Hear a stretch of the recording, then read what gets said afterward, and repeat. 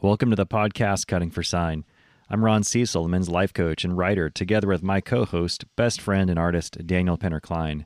Throughout our lives and as friends over the past decade, we've asked, how do we find the clues and puzzle pieces that align us with our higher potential?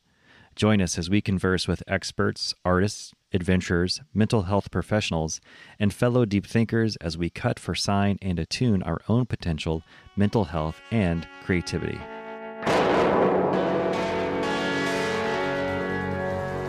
The bad white man calling the devil. The Yavapai calling eyes like the sky.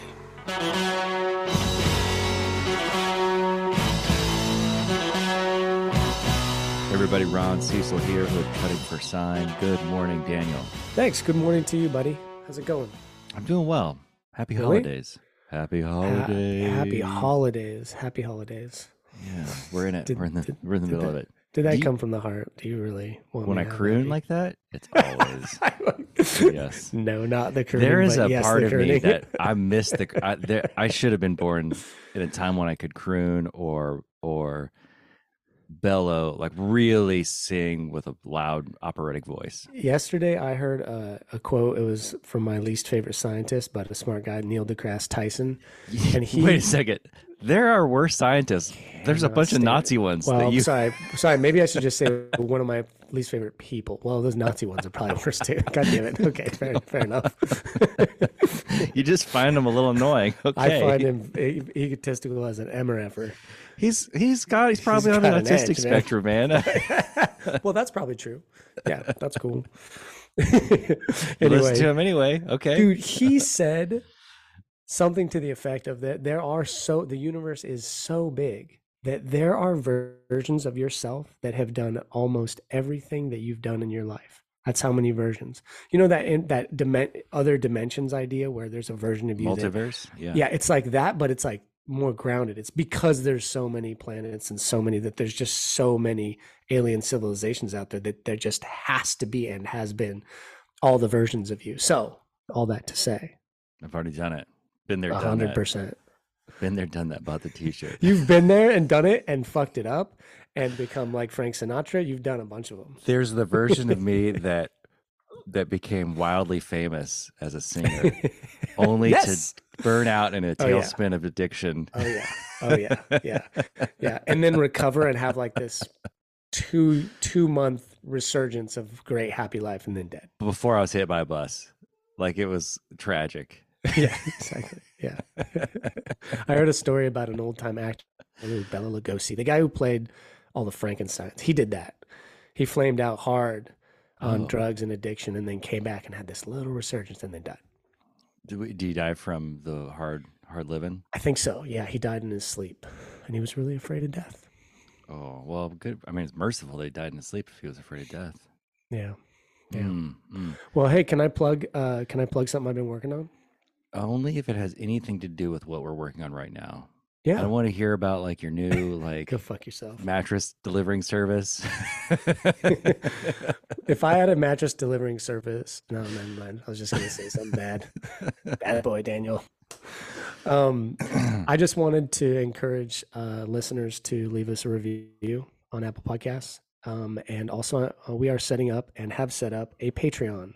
So look us up, Cutting for Sign, and we're opening some more avenues to support us. And the last one is you can support us directly through Anchor FM. Just go to the Cutting for Sign website. I'm sorry, you can go to any of our episode descriptions, and there is a support button at the top of the episode description that is a very easy process to support.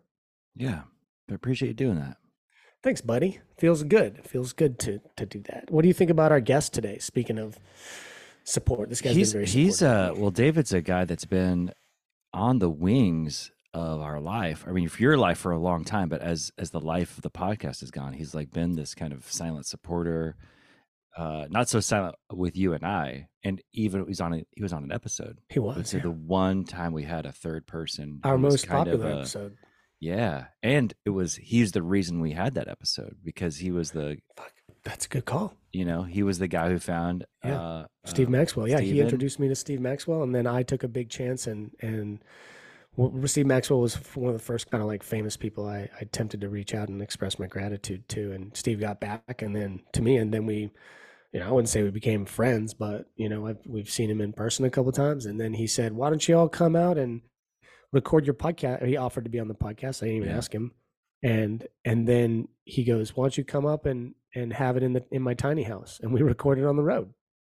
It was pretty great. That was a great trip. I had such a good time on that trip. Like that, I look back on that. I'm like, that was freaking awesome. Top 10 days of my life. Yeah. That 24-hour period. Really? Top 10 Oh yeah. days? And the story of that is in the story of that 24 hours. A good version of it, do you remember, is in the field dressing of that episode. Oh, I need to re-listen to that. Me too. Real quick. There's also a way that you can, as the listener, Mr. and Miss Listener, you can go, if you listen to us on Spotify, if you go to the main page of our podcast on Spotify, there's a little star button right underneath the description, and you can give us a rating there too. 5 stars would be delightful. Thank you. Did you just double up the commercial aspect of cutting? I did, because we covered the Apple part. I was like, I need to go all in. I mean, we're gonna refine it. I need to put both legs in my pants, not just one. I needed some symmetry. The shirt's on. The tag is in the front, but the shirt's on. Daniel's like, let's roll. Let's mix it up today. Yeah. But to David, I met David through you a few years ago. I've always liked him, just liked him immediately. And he is a very interesting person as a man. He seems like he embodies what we're doing, a lot. I mean, sure. He really in the cutting for science sense of what we're doing in life. Well, no, that's actually not how I meant it. Oh, he does. He lives his life creatively like a story, definitely more than an average person. But I was talking about just in the betterment of himself and the development of himself and trending others, and the ability to speak about it, the ability to embody it. Yes, he does that. I mean, he does that better than I do. In my opinion, because he works in a field where he has to practice those skills every day. Yeah. Not every day, but every day he works for 10, 12 hours. He has to talk about it. He has to live it, on the front lines of traumatized people who need a lot of support. So I've just seen him since he's working that job. I've seen his articulation and his ability to bring those skills into his own life. Wow, he brings it. Mm-hmm. How did you meet him? Through martial arts. Back in Chico? Down in Chico? Yeah. Yeah. That's the most, yeah. But I'm really looking forward to speaking with him. I tried to get him on the podcast. He's a cagey motherfucker, It's like, there's people who who are legitimately famous who are like, yeah, would love to. And then with him, he's hemmed and hawed for 2 years. I've got some friends like that too. If you're listening right now, you know who you are. You know who you are. It's like, you're a fascinating human being, and you're just like ducking and diving. Get on the show. Like, it's not that big of a deal, you fuck. Yeah. But I love it. I love that part of him. And he contacted me this morning, and I thought he was bailing. Because he does that. Oh, dude, I would have driven over there and you've seen him fucked him up. Out with a microphone. He will duck out of the epic trick that I'm gonna reference in the opening. Hopefully we tell the story today, but he barely showed up to something we had invested thousands of dollars and months into, and it was like by the skin of his teeth he got there. If you remember, remind me, because it's a good story. Okay, well, let's get into it. He's here. Should we let him in, or should we make him wait? No, we just let him wait 15 minutes. let's just talk for 2 hours. Let's talk about it for 15 minutes and then let him in. Well, real quick though, I talked a bunch. So are you good though? You feel like, what are you aiming for? What's in your sights? It's a good question. I woke up this morning excited to talk to him. Awesome. Yeah, I mean, we live in the same town, and I rarely see him. Oh yeah, you live in the same neighborhood. You live in the same neighborhood. Oh no, you don't. He moved. Yeah. So I'm just excited to catch up with him. Okay, let's do it. Yeah. All right. David Robles, you are a program supervisor at the largest therapeutic residential nonprofit in Oregon. For the last 9 years, you have worked with programs in California and Oregon where you have provided moment-to-moment support and therapeutic intervention to youth in need. You are also a second-degree black belt in American Kempo, dabble in Brazilian Jiu-Jitsu, are an esteemed member of Fort Liberty, we'll get into that later, and invest a disproportionate amount of your life in the valued pastimes of meal prep and precision and the precision of personal grooming. David, you are one of my best friends. We have traveled distant lands together, and one trip, it would not be hyperbole to say, was a true quest. We have bled together through both the creation of stories and more so through the living of our own.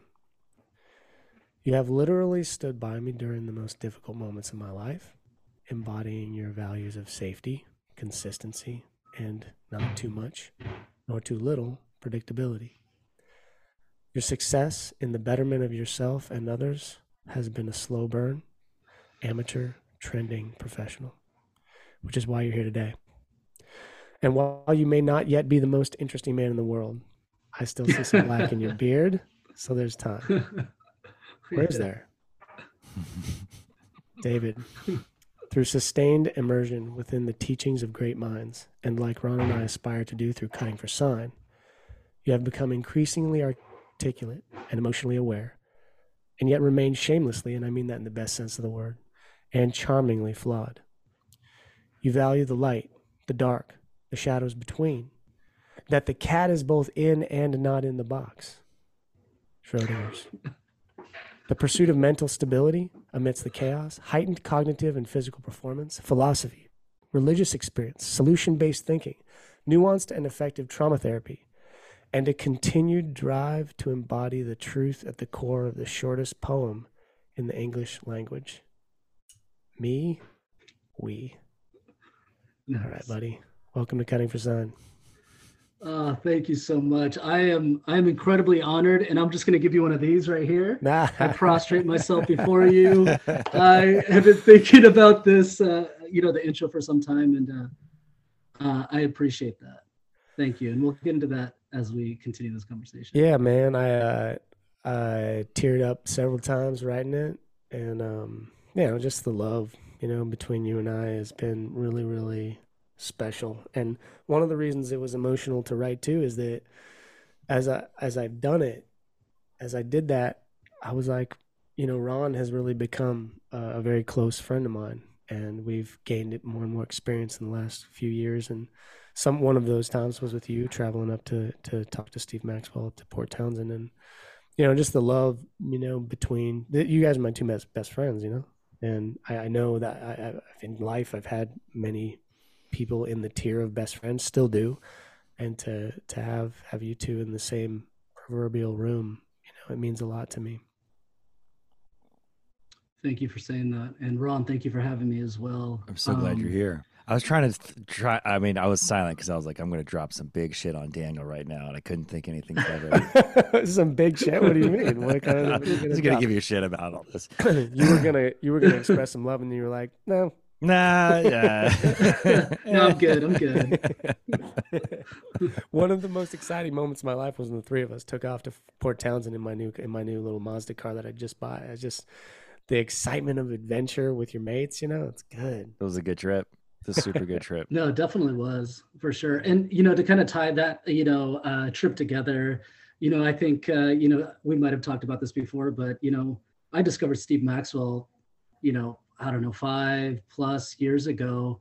And while I was working at a group home, and just the way he carried himself, his philosophy, his way of living and practices really inspired me. And then years later to go with you, Ron, and Daniel to Port Townsend to interview Steve Maxwell for this podcast, or to be a part of that process, was mind-boggling, bonkers experience. And so life can be an amazing and wonderful experience, and to bring that together. Not to mention that we had one night to party, and Ron and I had never partied together because, we kind of live different lives in that sense, but that was one of the best partying nights of my life. And it was ended with rounds of non-alcoholic beers, and 2 in the morning at a stranger's house. That was just so good. That was Again, I won't go into the story because that story is told in Sure. depth in the field dressing of the Steve Maxwell episode.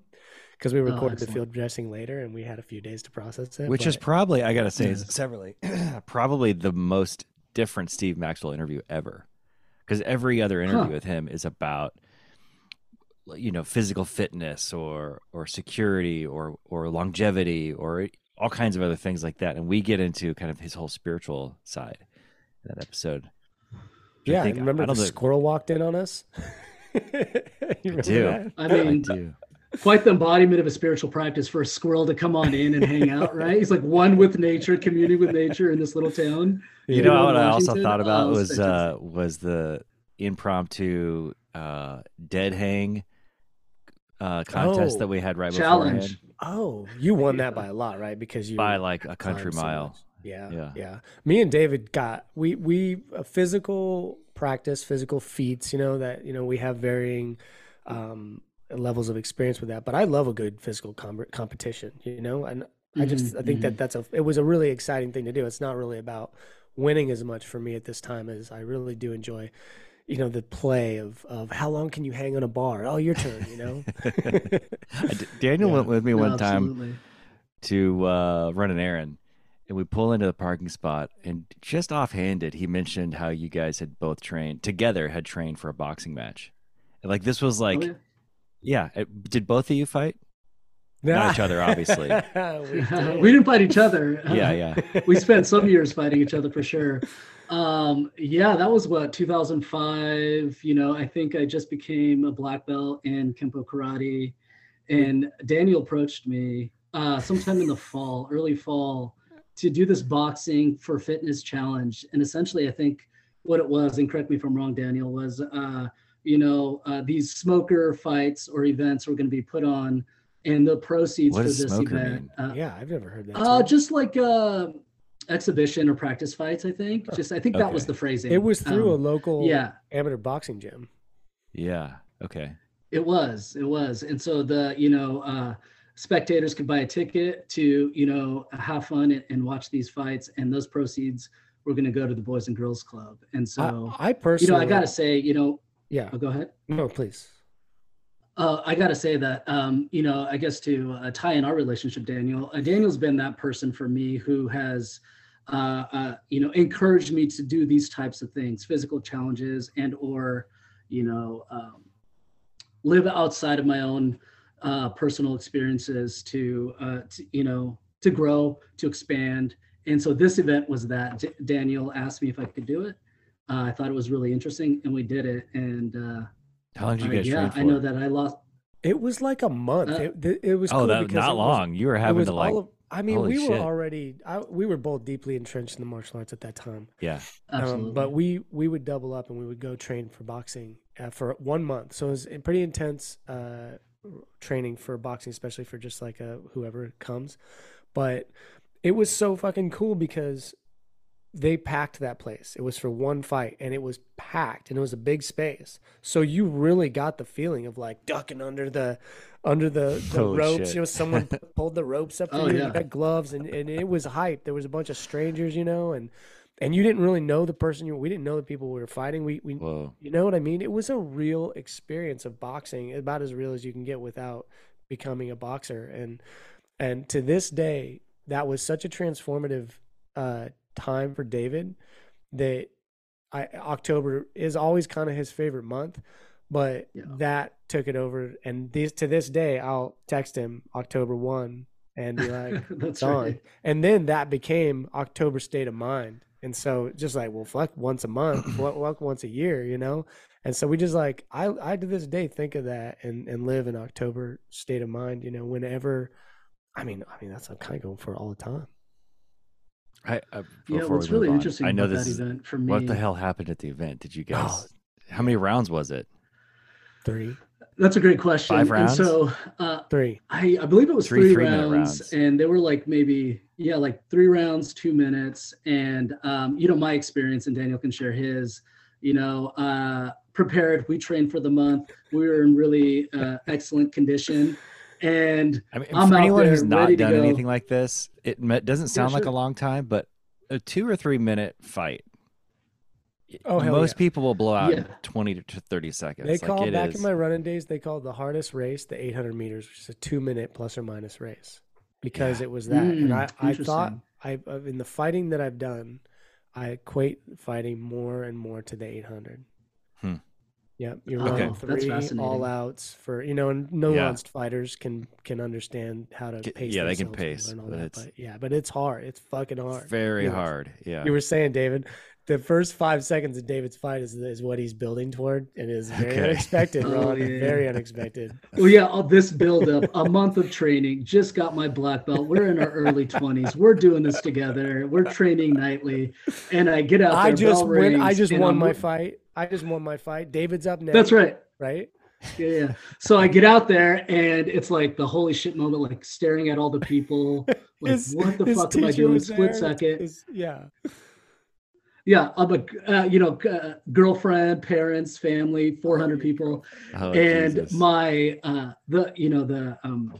my Your opponent Yeah. took that opportunity, that split second, to just throw one right down the pipe and caught me right on the chin Put and put my ass to the fucking mat. Oh, First 5 Fortunately, seconds of the fight, Yeah. First 5 seconds. Fortunately, I have a decent chin and I was able to get back up and the fight was fucking on, man. It was just full on slugfest, not much technique, who can try to knock each other down. And we went the distance. It went to a split decision, which now I can say that I was incredibly grateful That's for a that victory experience and almost in for my itself. yeah. willingness and or ability just to kind of like stand up and fight. And I lost the fight and I was actually pretty depressed afterwards. Which I think is, I get was, that. man. I totally get Hurting. that. I totally mean, yeah, I was probably hurting for sure. won the rest of the fight, but it's just such an impression to get knocked down so fast and so dramatically. You know, there's just no way absolutely. you Yeah, it was could've given it to embarrassing. him. Let's just call it what it is. It was really embarrassing. All my people were there. I had a lot of people saying, man, you won that fight. And afterwards, Daniel and I and a couple of friends went out. I remember that was a lot of fun. Had a massive headache. I was going to And then I ask, were think you that hurting? Yeah, were you hurting afterwards? Oh, dude, yeah, definitely Yeah. hurting. I remember having some drinks with the friend group, and yeah. Did you know was- that I was did that struggling fight for sure. again? You did, yeah. And I think I saw a video and or your T-shirt afterwards, and there was a lot of blood from what I remember. I got fucking destroyed, but I have sometimes I really get triggered into having a lot of heart. And Sometimes I have a lot of heart. and and the guy was just good. I didn't train as hard, but also if I'd have fought the second guy the first time, I might have lost. The And second by guy. might, I Oh, mean, right. I probably would have lost. He was Yeah. he was For a sure, monster. for sure. And Yeah. but I also hadn't trained as much. And I was so beat up and bloodied that the old guy Joe, big, fat, round, thug looking, the thing, Yeah. you know, looking that's guy. right. He like stopped the fight. He was like, dude, you need to stop, right? And I was like, no, I'm good. And so it went the rest, but it was brutal, man. Damn. Damn. It was Did brutal. you God, people, yeah, I've got so much to say about being in a fight. It's not as fun as you think it is. It's really hard. Not at all. I don't know. That's a good Mm-mm. question. I've never been in a fight in real life, like an actual street fight, but I've sparred a lot, and I always really enjoyed it and had a lot of fun. It was really fun, and I tore ACL in sparring. I didn't break any bones, but I black eyes, bloody noses, you know. But it was really invigorating. There's something in me, in my personal inner world, that's always fighting. You know, I think. Yeah, I'd say that. Yeah.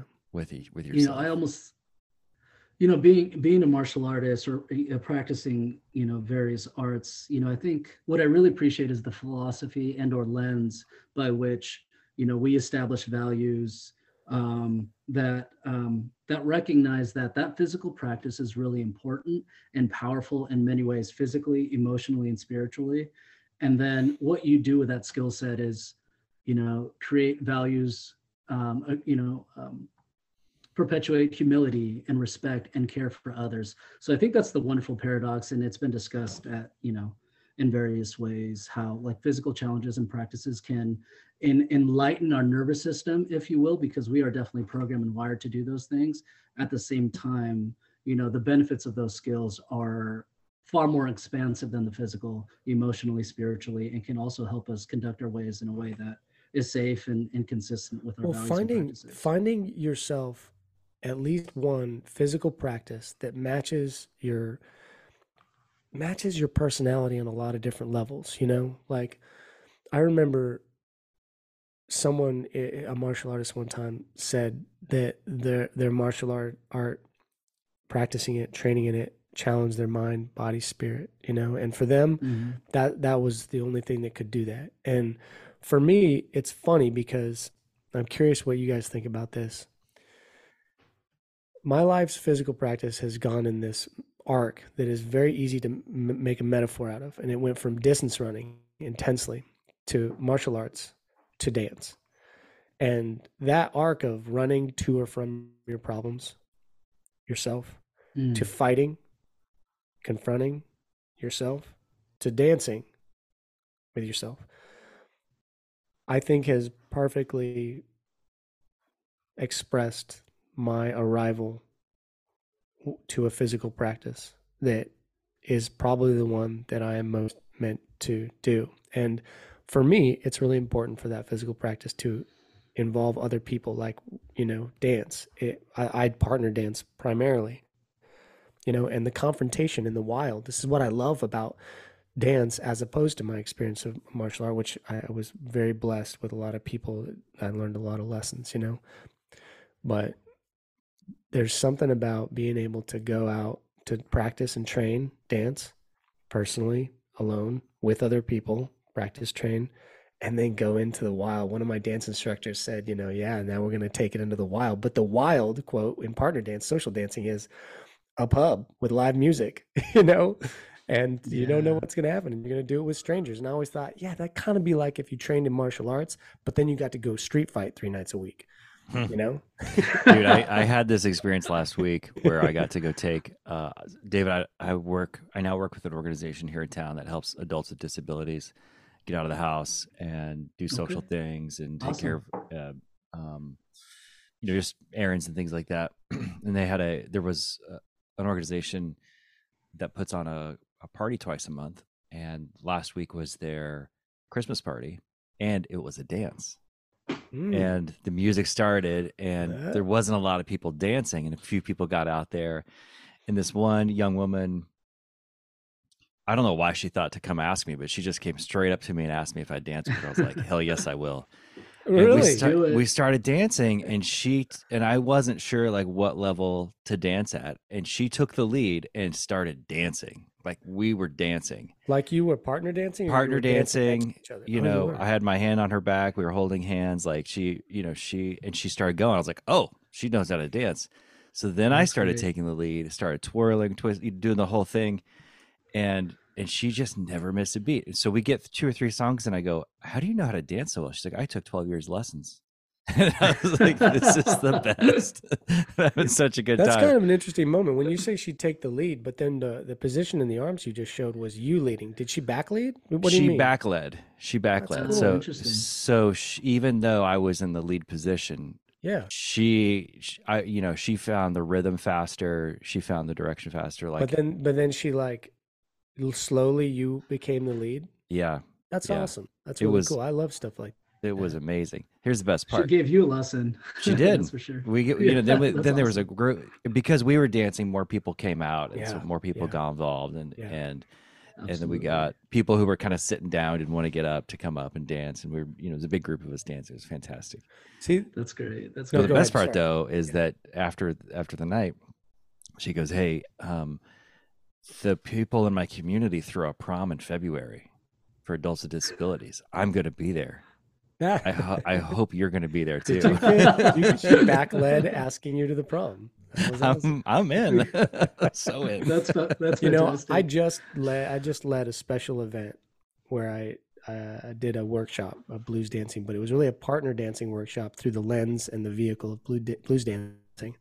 And it was kind of like the apotheosis of my personal experience in dancing so far, because it was something I'd created and put on, and I got to fully express my values around it. And a lot of it has to do kind of with like what I was reading in the intro with David, excuse me, and David in general, is when you're living an individuated life to some extent, that is to say that everything in your life kind of is congruent enough to affect itself, to affect each other, affect itself. You grow in one area and it affects this area over here. With increased congruency in one's life, where everything is kind of has a spot and it's integrated, then you can become a better dancer by changing your body somehow and fixing your body, like or developing your body, or by progressing in your profession. That'll change and affect. And I noticed that with martial arts, and as I've chosen, more aligned things to be involved with,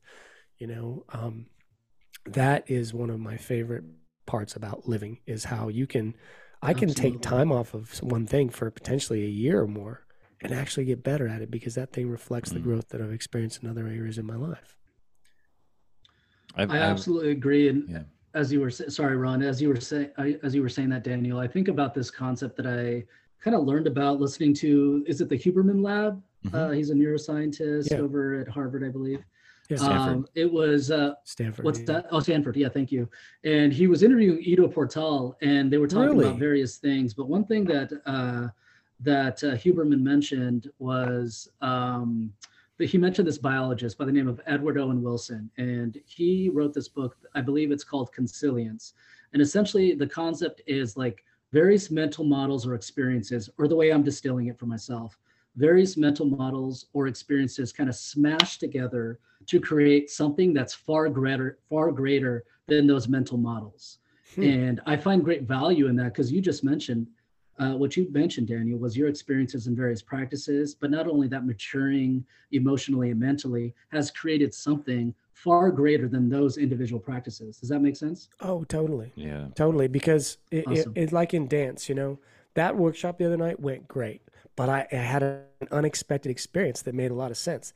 I met someone there, this lady who, they said, hey, there's a fusion dance thing that these two dancers who are new to town are teaching on Wednesday nights. And I was like, no, fine. Okay. She goes, you should come. I said, okay, well, I'm definitely doing the advanced lesson, and I'll do the beginning lesson. I'll do the dance.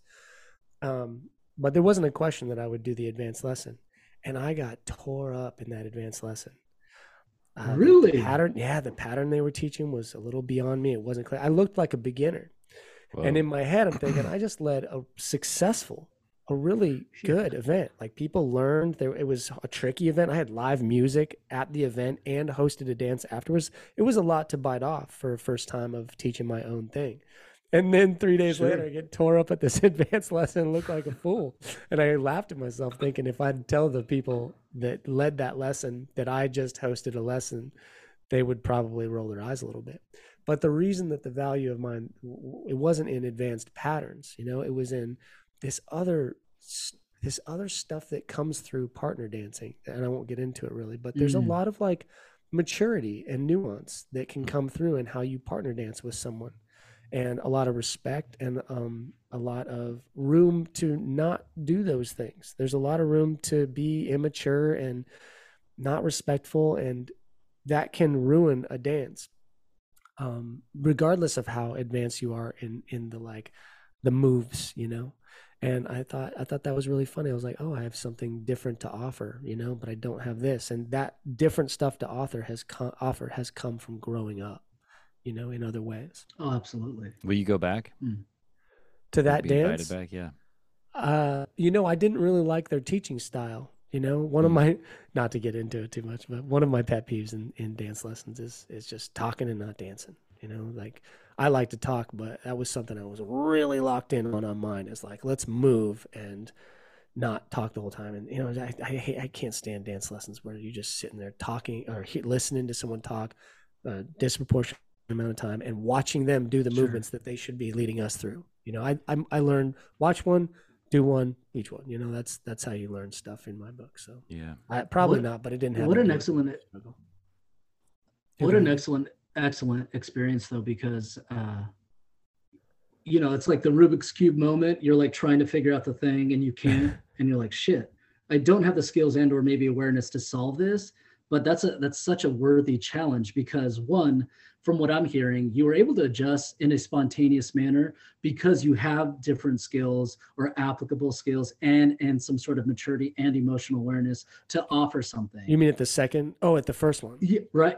Or whatever the second dance was where you were like not That really second vibing one. with it. Yeah, no. I mean, it was surprising. It was humbling, but it For also sure. was informative. It was nuanced, and hey, and transitioning into like you being here, by the way, and one of the things that I love most about this path that you've been on is this word nuance, and what, like when I was writing the black, the dark, the light, the grays, and the Schrodinger's cat, it's in the box and it's not in the box at the same time. They say that paradox and holding opposites is one of the frontal lobe, neocortex, things that makes us human. And I feel like you and I, through humor and through conversation, we celebrate that. And Absolutely. I can be a person can like that. I can go and fuck up an advanced lesson and be a little out of my league. When you say Not fuck totally. up, were you a disaster? Were they like, Daniel, you are embarrassing the dancing community?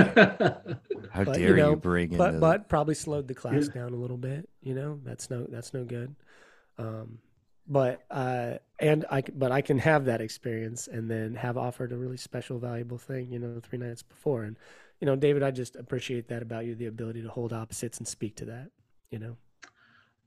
Thanks for saying that. I've had a lot of practice professionally to flex certain muscles, and it's a privilege and an honor to work with the population that I do. And I'll say a couple things. One, to recognize it as like just another human, another nervous system walking around on this planet. Like that response to things due to my environmental pressures, home life from an early age, right? And so working with people in crisis due to their extreme trauma and triggers, and to see certain behaviors that manifest is one, incredibly humbling, because I was like, yo, shit, I've acted that way before.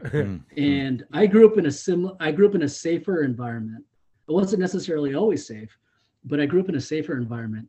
And so how do I mature in a way that helps me recognize my behaviors, my patterns of thought, so I can be a safe, consistent, predictable staff for this person who's experiencing intense, acute crisis, and providing that stability for that person. But not only that, like recognizing that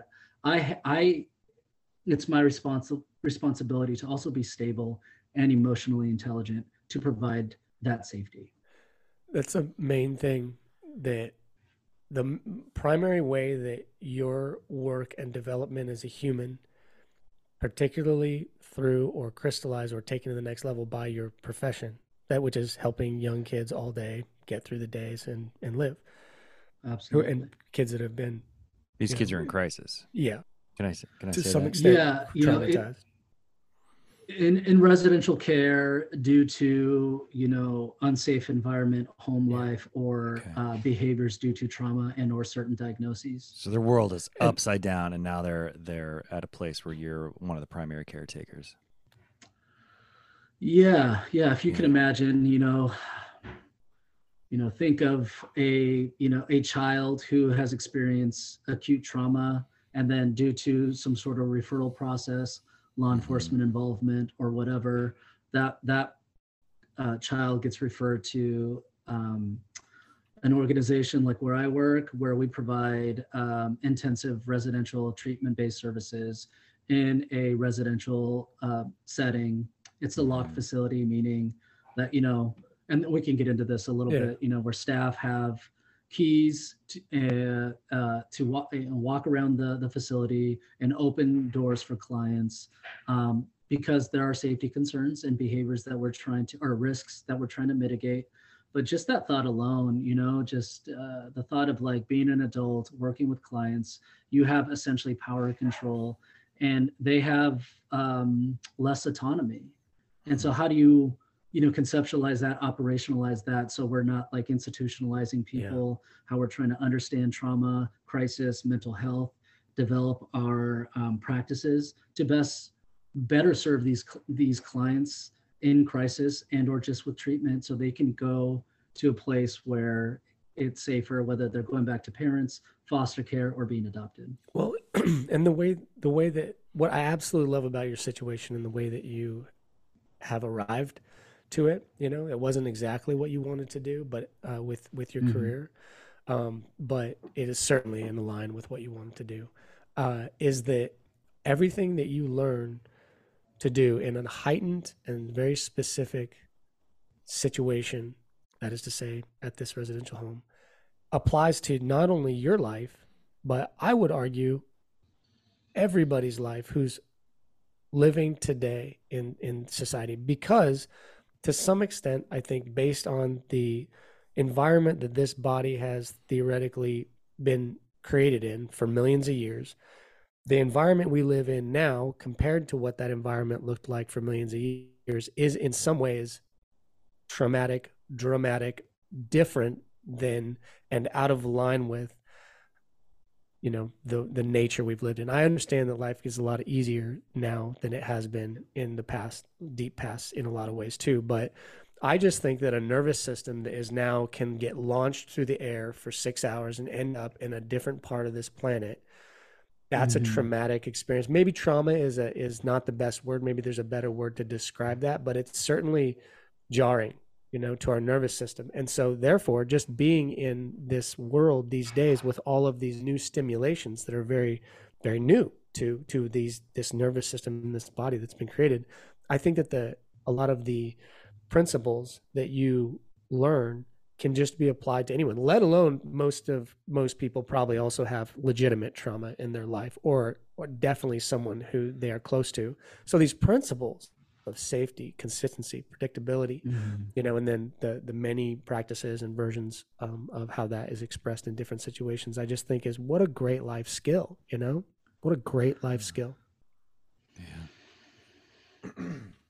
Yeah, I agree. I think about, honestly, working with the clients that I do, the people that I do, it's also a form of therapy for me. Being a part of a therapeutic milieu and environment. And once again, like I mentioned, recognizing my patterns or reactivity towards certain stressors, and allowing myself to internalize some of the practices, lessons, humbling myself and recognizing that I'm no greater than what is happening, no greater than any other human. I have my certain experiences. I'm privileged, and I'll get to the point.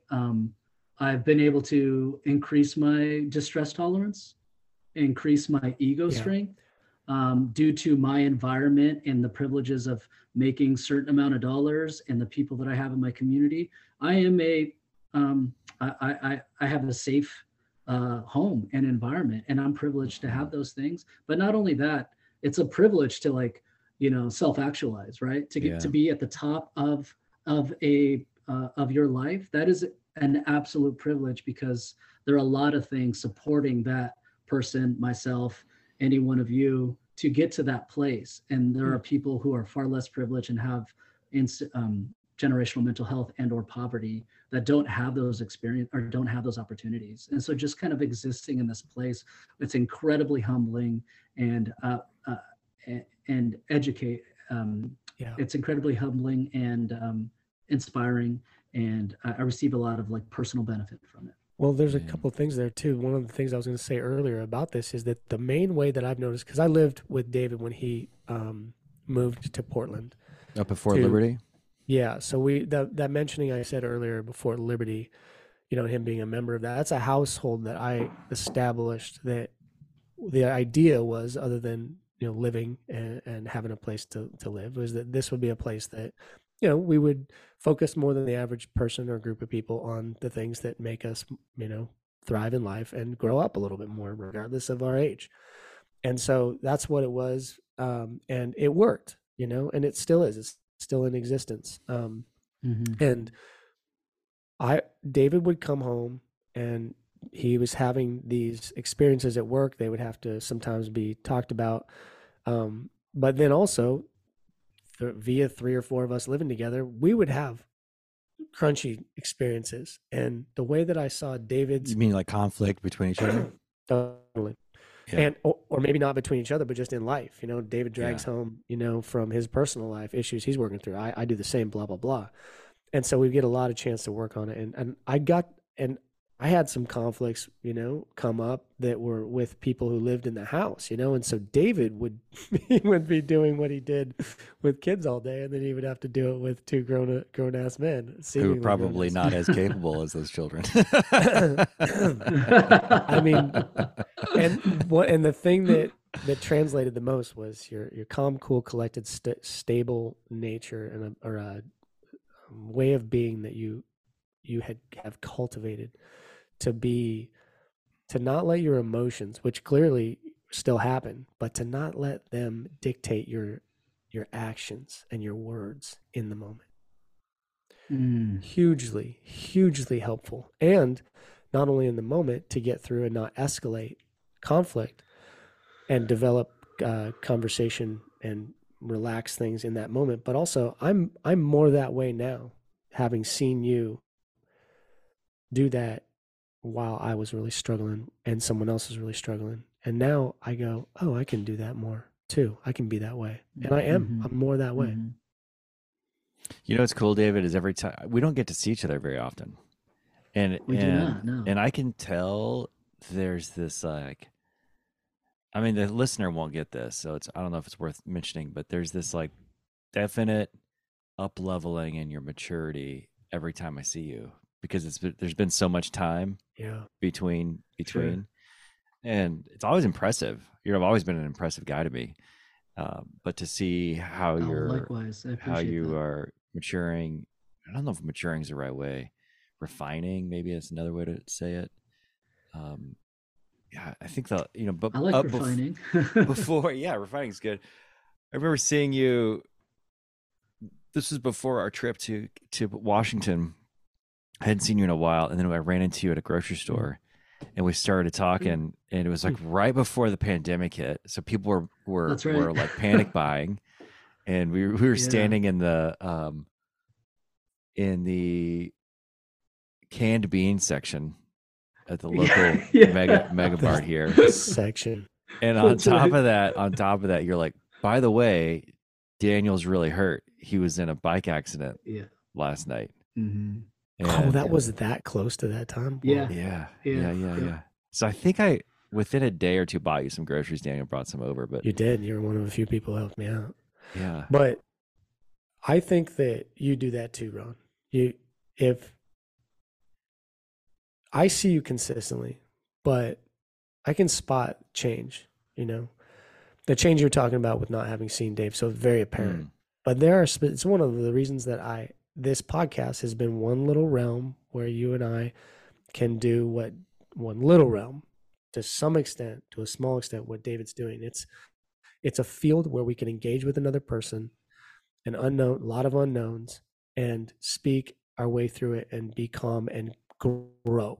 And I don't want to compare what we're doing in the podcast directly to what you're doing. That's not what I'm saying, but it's an arena that we're creating to engage with life.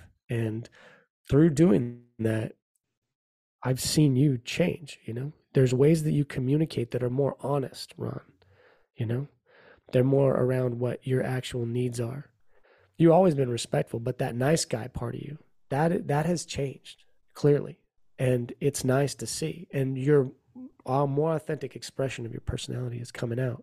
And I think that that's what's happening with David, is a more authentic expression of his personality. Strengths are being developed. Parts that are causing suffering in him and causing suffering in others, those have diminished, and that process, guys, I believe in that process as much as anything in this world, because it literally makes life better for yourself and for others. Yeah. Thanks for saying that. And I see that in you too. And I like that authentic expression of being. I think that's a good phrase. I think I messed it up a little bit, but you mentioned the nice guy thing, and for me, that looked like being polite and respectful, but then I'd say really not even understanding how to articulate my desires and my needs and my boundaries for safety. I just didn't know how to articulate those things. And it took a lot of reflection, a lot of intentionality to understand what was being lost in me, neglected in me, left out. And and you've gotten a front row seat at it, Daniel, to watch me experience those things. And I'm glad it feels like it's working for sure. It definitely feels like it's working, but Well, go ahead. Yeah, there's people I am attracted in myself, just speak for myself, to when I'm real. And that's not a thing you aren't and then you are. There's a level of authenticity, you know.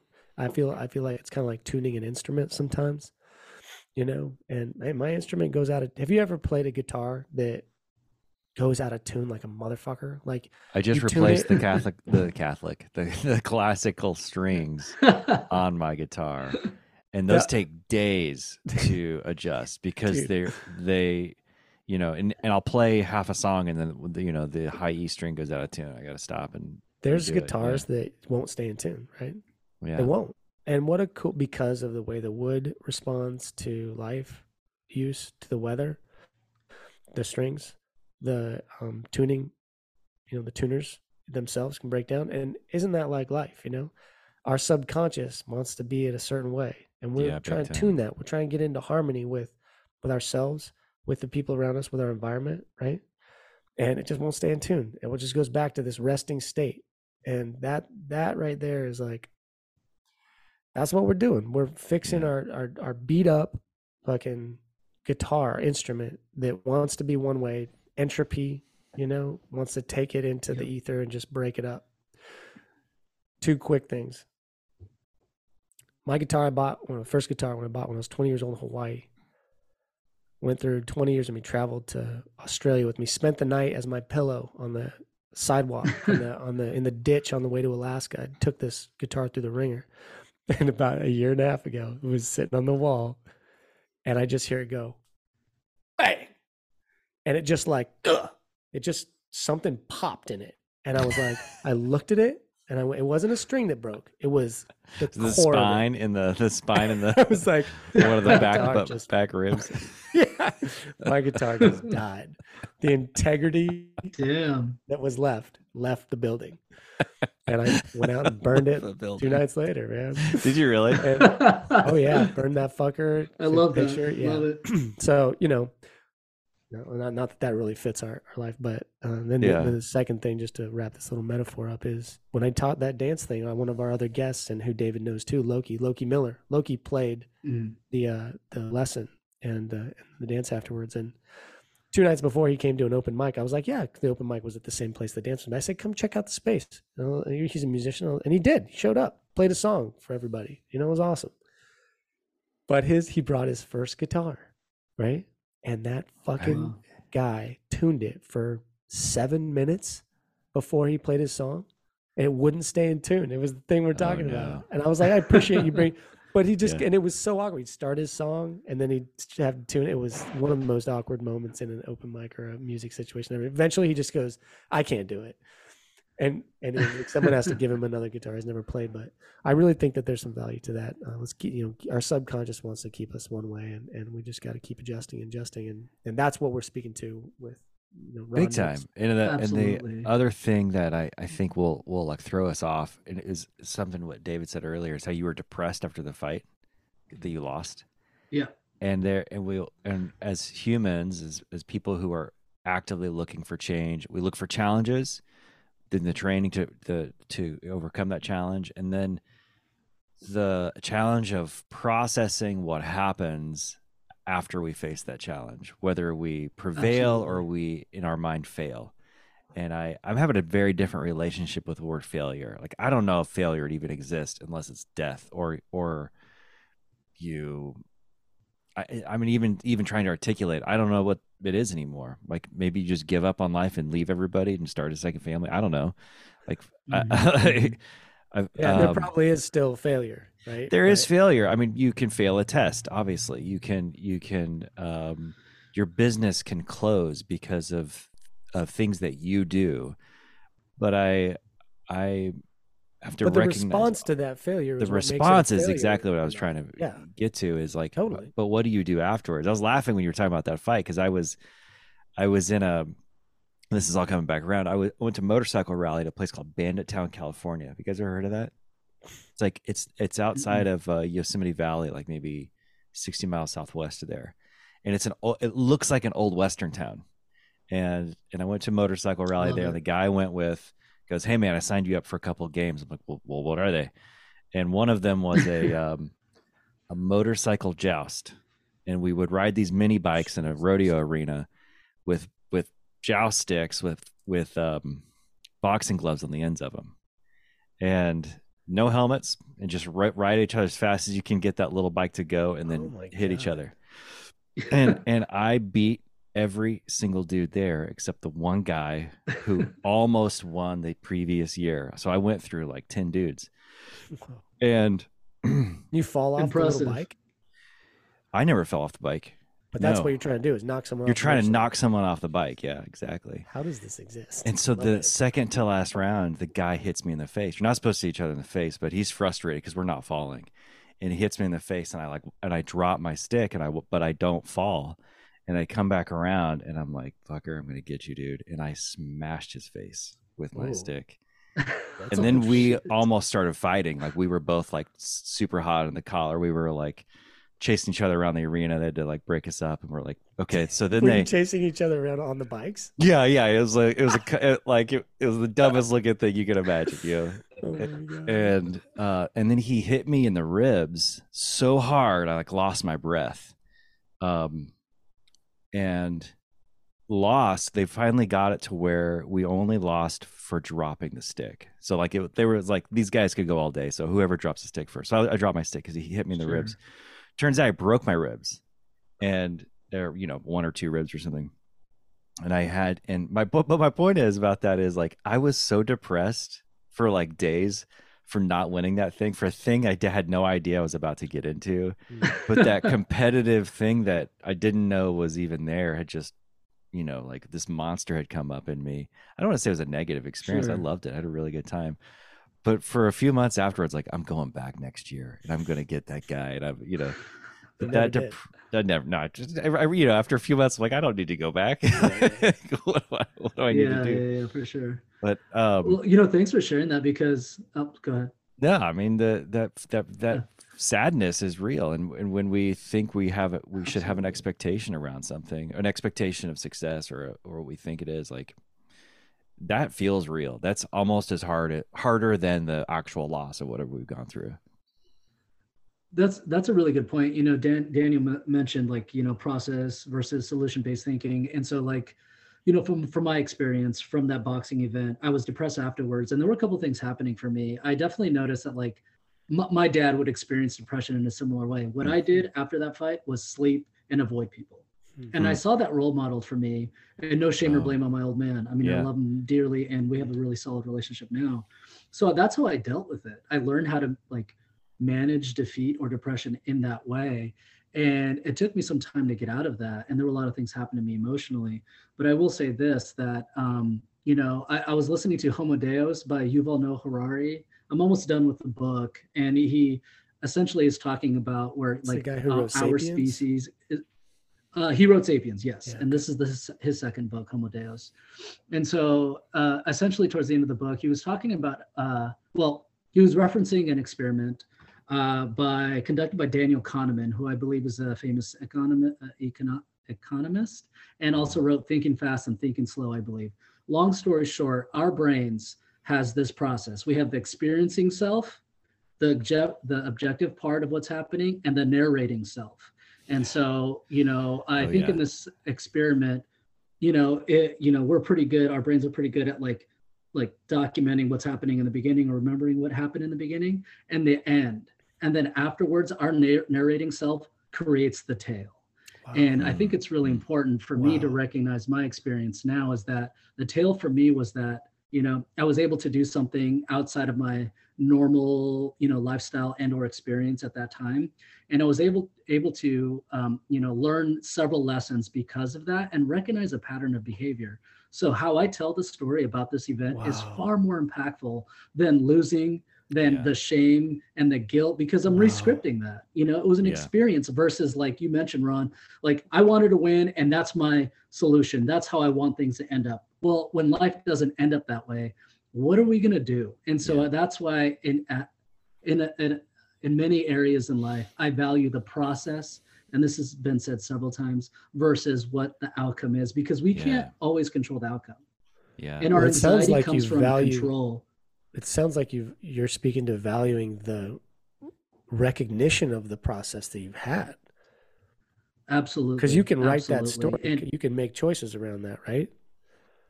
For sure. And the hope is that it's congruent with the lifestyle that I'm living, and it's safe to the people that I care about and love. And professionally, I think, what I do professionally does factor into that. And so, what I try to learn from those moments are, like I mentioned earlier, what my ego strength looks like. Am I attaching myself to an outcome or emotions that don't really fucking matter? What do you mean by ego strength? How am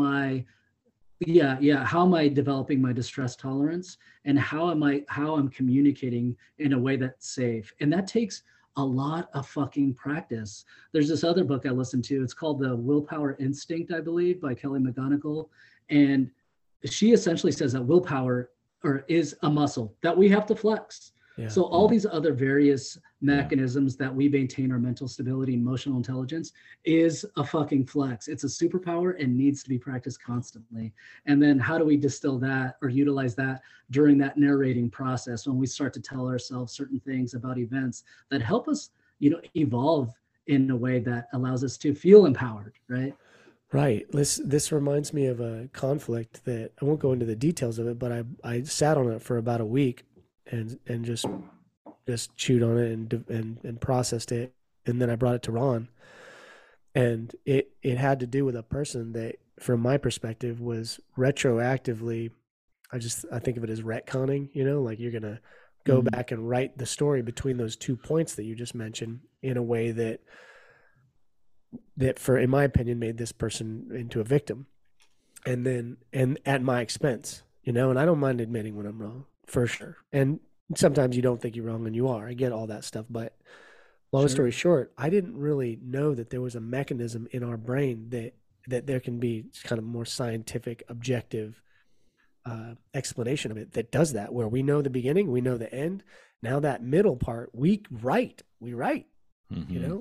And do we write it in a way that serves us and others and promotes a life that we, what I mean? Or do we write it in a way that disempowers us, and puts the power in other people's hands? Yes. Is that what you're talking about?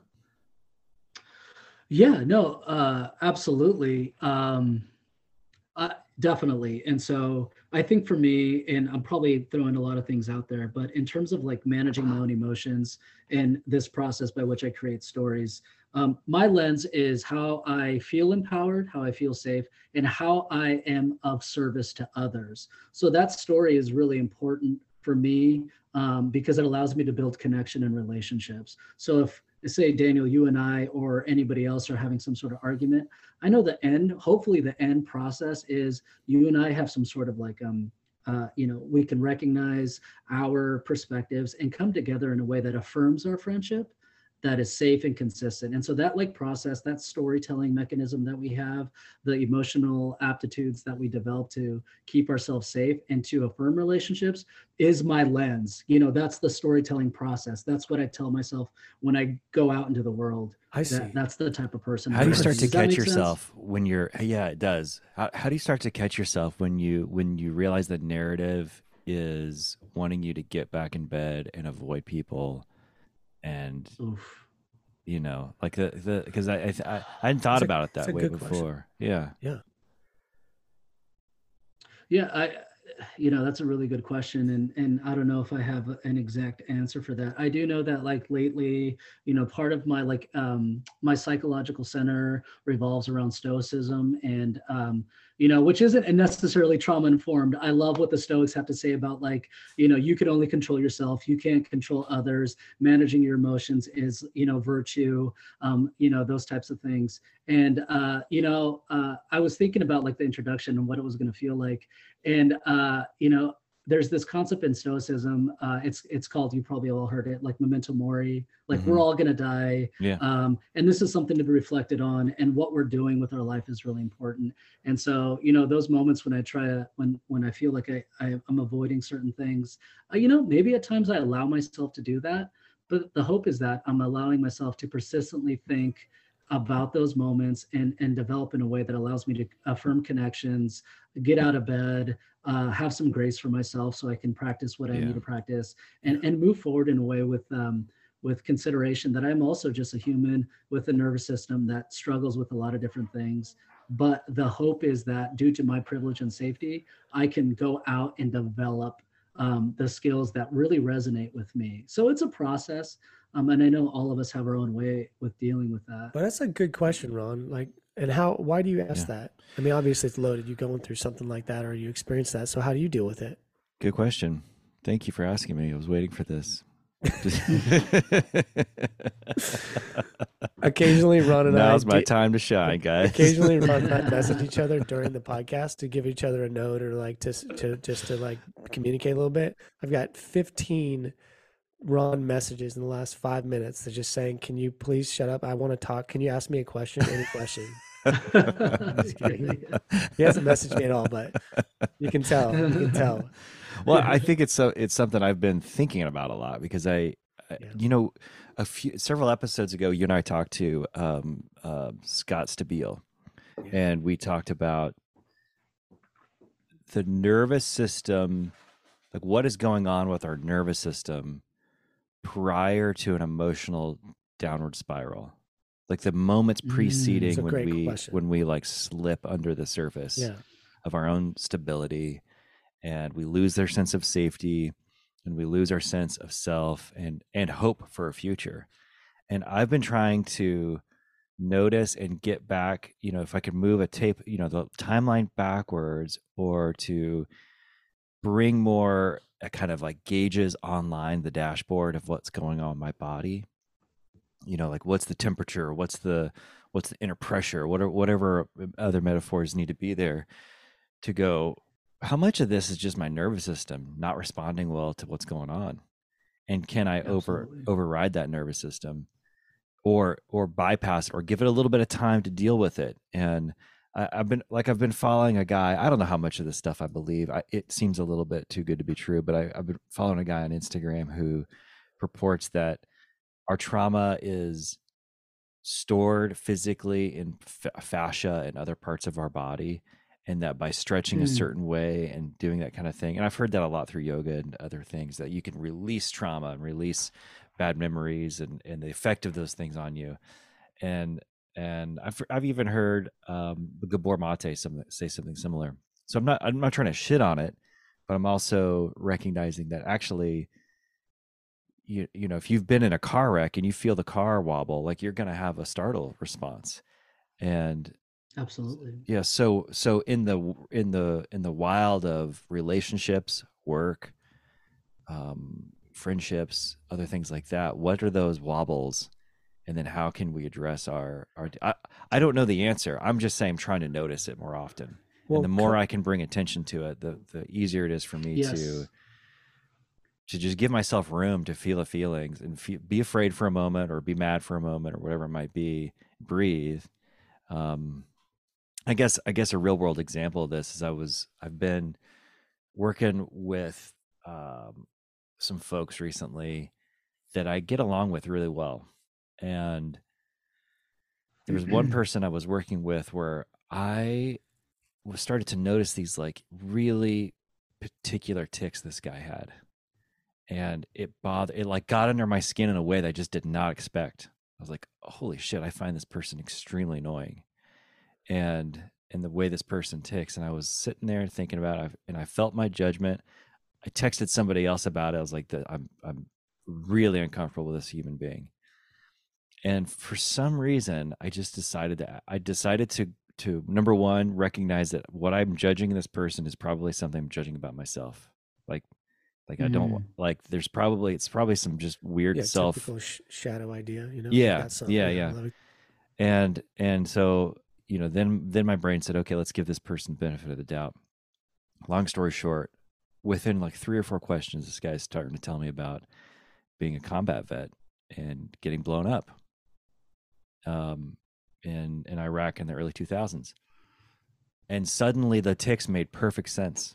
And suddenly this person's, stuff. And I was like, fuck, I can't believe that I was allowing that guy's reaction to life to bother me and to create these crazy inner stories and judgments against this person that had nothing to do with anything. They're just my made up bullshit in my mind about this person.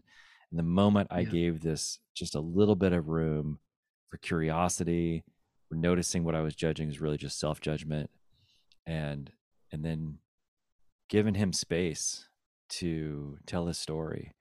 And when that door opened up, man, I felt bad, that I had any story like that going on. And then a lot of gratitude. Now every time I see him, I'm like grateful to see him. I'm like, yeah, there he is. There's somebody who's like doing the best they can with what they got right now. And he's doing a really fucking good job.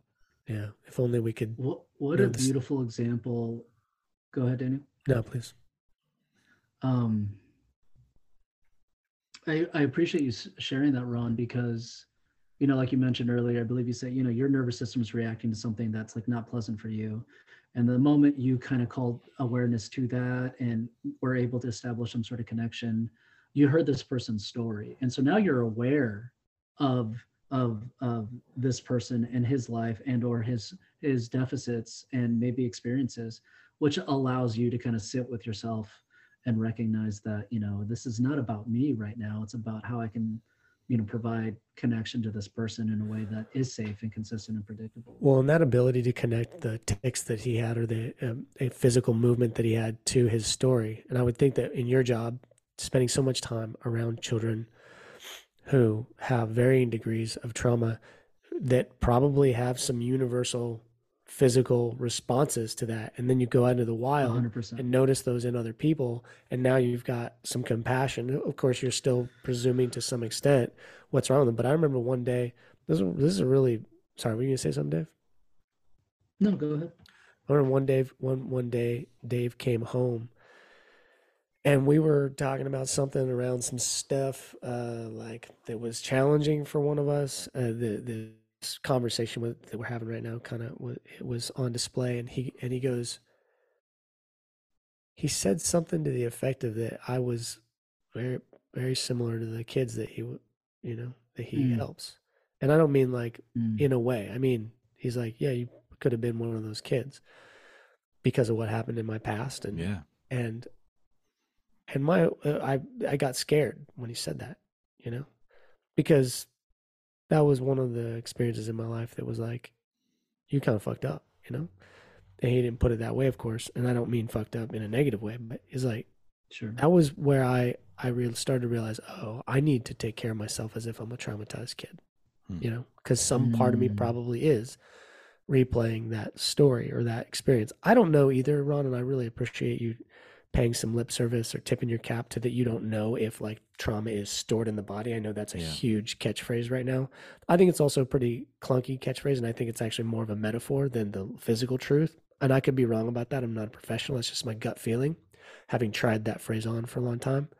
I don't know if it's literally stored in the body, like it's a computer system or something, but it's certainly, there's remnants, there's the habits, movement habits around it, and I don't know if you can release it either. And I mean this, I don't know. You certainly could, but maybe it doesn't release. Maybe you just feel it, recognize it, and then it dissipates.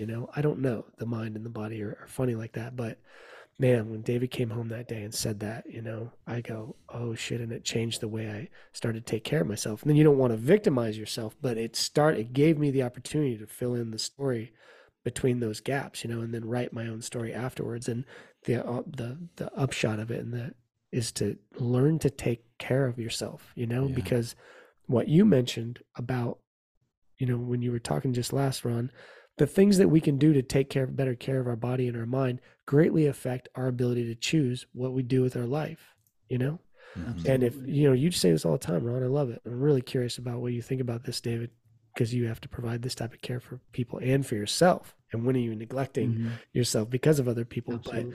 You're like, Ron, you'll spin out sometimes and then you go, oh, I needed to drink water. Yeah. You know, how, like, making a little chart. When I don't have enough water in me, I'm 5% more likely to make a choice that isn't aligned with what I want. When I don't have enough sleep, that's 7%. Yeah. When I am drinking too much coffee, that's 3%. When I am spending too much time around other people and not by myself, percentage. You know, you could probably like chuck a little percentage out there. Well, what if I'm doing 7 of those things? Now I'm 25%, which means I'm going to fuck up, you know? I just think that that is Yeah. that Huberman type of way of looking at our Mhm. mind and our hardware, this body, and taking good care of it, and then that setting us up for success. I wanted to come back Absolutely. to You the know, a body couple keep things. score thing real quick. Yeah. Because I do want to I do want to cast a shadow of doubt on. Remember what you were going to say, though, Dave. I want Please to- do. But Yeah, I gotcha. Yeah, I want to yeah, go back. for sure, There, for sure. there was a guy on the Lex Friedman podcast a while back named Michael Levin, who's a biologist, PhD at Tufts University, and he was talking about there's an organism that has been studied since the 1950s. It's the largest single cell organism, and it can be found anywhere, like in any body of water, freshwater, saltwater, a puddle of water, North Pole, South Pole. Like it is everywhere. And they started to do these tests with these things. I highly recommend you guys go listen to the episode. It'll blow your mind, especially around what we're talking about with our nervous system and can our body hold on to something. And what they found was what's interesting about this organism is it can be split infinitely, and it will grow into a perfect copy of its previous self an infinite amount That's of times. incredible. And if they take one of those, a generation of it, and then they shock it, they shine a light and then shock it, they condition it to be afraid of a light. You split that thing 100 times, 200 times, the generations of that will still continue to have that same response. This is a worm, right? It's a worm, yeah. Single cell, though. And if you were to then kill those things, dry them up, and feed them to a different generation who'd never had been conditioned, that next generation will then be conditioned to have that same response. And I forgot about it till we were just talking right now. And now I'm kind of like recanting what I was saying earlier about, I don't know if it's stored in our body. Like I have a phrase I've been saying for a while to my wife and others where it's like, it's probably not what we think, but it's also weirder than we could ever imagine. Yeah. And man, like our bodies really are dealing with shit that we just don't even, it's just not on our radar. What were you going to say, Dave? Yeah. I really appreciate this conversation. I think, Ron, you might have touched on it, or we're going to mention the book, but there's this book called The Body Keeps the Score. Maybe you two have heard of it. Yeah, he mentioned it. I forget the author. Powerful book. I have a copy of it. I haven't jumped into it yet. And I know it's really important in the line of work that I do, but I can share a personal experience, early on childhood trauma stuff that I experienced. Well, how do I want to say that? Yeah. I have my own experiences growing up, and as a 40-year-old man now, actually this happened a couple of years. So long story short, I went home. My dad can be a really charismatic but also imposing figure, and I definitely have memories of him when he was emotionally dysregulated, where he would stomp around the house. He's kind of heavy-footed, broad-chested, big old mustache, and that wasn't the safest time. And once again, I have an incredible relationship with my dad. My dad was 23, and just recognizing how we're all immature and developing in various ways. So I can heal that wound for myself. But as a late 30-something-year-old, I went home. My dad was stomping around for whatever reason, and literally I froze, and my brain went blank for a split second. Shoulders came up. I was like, disassociation. Yeah, that's disassociation. Totally. 30-something plus, and that was still a process for me. And so, pretty powerful and insightful. Which, once again, I'll say it this way: I'm grateful for these experiences because it allows me to be of service to others. And I'll say it also that it is an absolute privilege to work with the people I do. I failed out of college. I don't have a college degree. I graduated from a police academy, and all of my experience in education has come from working with the clients that I do and the wonderful educated professionals that I work with, psychiatrists, therapists, clinical program managers. And so I am so grateful for that opportunity. And long story short, those experiences allow me to stay at, hopefully at work in my wise mind, right? Which is like a DBT framework, I believe, where I'm practicing all the skills and experiences, or utilizing my experiences in a way that help me stay grounded, because I need to professionally. That definitely translates into my work or personal life as well. But it definitely, our bodies do keep an account in some way, whether it's nervous system, whether it's conscious or unconscious, and being able to call forth or recognize those moments consciously is a fucking superpower, my friends. It's incredible. It's such an incredible experience. Yeah. Yeah, because and again, not to play the contrarian, I just teasing out what we mean by it's stored in the body. Because from the story you just said, that doesn't sound like it's something stored in your body. That sounded like an emotional, mind, mental, psychological response that has a greased groove expression in your body. Absolutely. The shoulders up, and I intimately know what you're talking about. But is that stored in your body, or is there just a really practiced bodily response to a psychological, emotional, and then does that differ from other traumas that are maybe more body oriented that then trigger, an emotional response? And it's probably not one or the other, but I do think that conversation of, because I've seen, this is where this comes from. I had a partner one time who was very into, I have trauma in my body, she told this story so much. I'm like, every time you say that, I never said this to her because it would have been not received well. And I don't think at the time I would have had the ability to say it with compassion, but she would quote like release stuff, but years would pass and her life never changed. And I then I heard a book, or I heard someone say one time, speak to what I'm saying. I can't remember who it was, but they were saying you can also go too far with quote releasing stuff or going into emotion, and you're actually just greasing the groove of feeling that emotion. You're not releasing anything. And so again, I know it's treading on, thin ice, probably with a lot of people. A lot of people are very protective of their trauma, like say it that way, their trauma, as opposed to like an ephemeral experience of trauma that's moving or can move through them. I think that's an important distinction to make in the way we speak about trauma. Oh, this is my experience of trauma.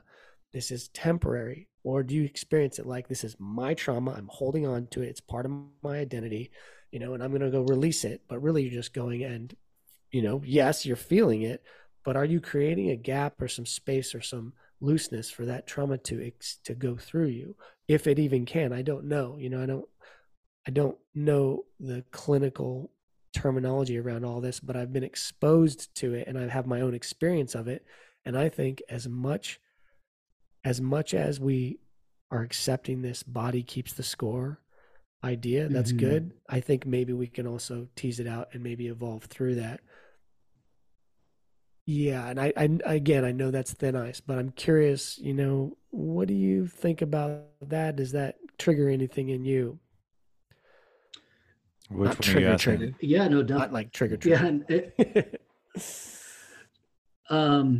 definitely does. And, I appreciate the framework, or the lens is from my own experience or from your experience, and acknowledging that like everybody has their own way of managing these situations. But, what's really interesting when you were saying that, Daniel, is that, I was thinking about the experiencing self and the narrating self. So if I were a person, and I want to be really sensitive to this subject matter, but if I were a person who was constantly reinforcing that I have trauma in my body, I have this trauma in my body, that's, in my opinion, for myself, I feel like that would, like you mentioned, grease the groove of that identity and story, that I have this ongoing trauma in my body, and it's there and it's always present, and maybe I'm not working through that. So I guess a couple of things are happening for me. One, I definitely try to, because of my privilege, create stories that allow me to make meaning of my trauma. I think that's really important. And try to develop skills to call awareness to it, to manage it and understand it and grow past it. not always necessarily get rid of it, but just understand it. So that's kind of my experience. And I think it can be different for everybody, but I think it's definitely important to be mindful of the stories that we're telling ourselves, because those stories are really impactful. Yeah. But those stories are also created through various privileges, experiences, patterns of behavior, environmental factors. So I've like experienced Ron said earlier, yeah, go ahead. if I could say, Ron said this earlier, it's probably kind of not what we think, and maybe weirder than what it is. I think it's more individuated or individual. Yeah, and for sure. Well, that's why I want to like buck the system and be like, I'm getting a feeling that the body keeps a score is like, I'm sure his book, I've read it too, like I'm sure it's not that simple, I get that. But yeah, let's talk about how it's not yeah, that simple. And one like little absolutely. trick that I've had success with is put, quote, your trauma, say it's an experience of trauma that gives you a little space. And then also, as I've done that, I'll speak for myself. As I've done it, it's loosened my grip, on this story, and given me a little bit of breathing room to put it now in the past. And so I also will speak about things that I'm ready to move on from as if they're in the past. So a good example is I used to disassociate. I just did it right there. When I would play music in front of people. And the story that I had around that was my dad had a really critical eye. Whenever he would look at me doing something, he would jump on me, and that made me really sketchy around people when I had to do something while they were watching. And for decades, man, I would really freak out. And then that would the worst example of that was when I would play music in front of people. And I would like leave my body a little bit. I just wasn't present, I didn't have the words to express it, but it's a disassociation, now we're not going to know a little bit more about what that is. I went, oh my God, I'm disassociating. And so having some words to it, understanding what's going on brain wise, starting to work on things, helping myself out by like not playing as fast songs. So I have more time to like, not have to be doing something and saying something that's memorized really quickly. And you start to like loosen your grip and get a little bit better, but then put that fucker in the past. Yeah. So I used to have this experience. Now part of my brain goes, no, you still do. But that no, you still do, especially with appropriate, safe environments for me to have successes around playing music. Yep. Those two things at a time, I get to put this quote trauma in the past and it dissipates. So you can't do that with all. It's a pretty minor one, but that was deeply ingrained, and I'm having different experience of life now. It's amazing. And so I think the way people speak about trauma, about emotional experiences like depression or anxiety, for me, there's ways to move on from that. It's everything in the tool belt comes out, and there's different degrees of those experiences, some of which maybe aren't even healable. I don't know. But speaking it as if it is not yours, but an experience, and then potentially putting it in the past, starting to put it in the past with your words. These are ways to gain a little bit of distance, start to have a new life, make some new choices. We talked about that with Rabina Corton, about getting stuck on the labels that we pick up and the stories that we've got in our mind. Okay. And I said this about myself then, I'll say it again now. It's like when you first hear a diagnosis or a phrase or that you've got trauma and realize it, there's a reason we want to stay on it, because now we have an explanation of why life is hard. And and that feels like a relief for a lot of folks. Like, oh, I didn't realize this is why life is so hard. I didn't realize it's because of something that happened to me, or because of a medical diagnosis, or my brain science, or whatever it might be. And the temptation, which I think is a legitimate temptation, is to hold on to that for a long time, because that diagnosis, it's an explanation. Totally. Yep. And like finally your life makes sense around why it's been so fucking hard. But one stage is recognizing what it is and being diagnosed, but that doesn't mean it's a death sentence all the time. It doesn't mean it's ever a death sentence, unless well, it might it's be. There's probably certain things that are they don't go away. Oh, certainly. I don't think they're. Yeah. And that's why I'm saying it's really hard to move on from it. Yeah. I'm saying it's to move on from it is very fucking hard. Yeah. It's really, really, really hard. And it takes so much more effort than we can possibly imagine for each of us to make a daily decision and probably multiple decisions per day to move on from that space. It's really, really hard. So I mean, yes, we want to move out of that maybe spotlight of where we are, and some people might call it victimhood or victimization of ourselves.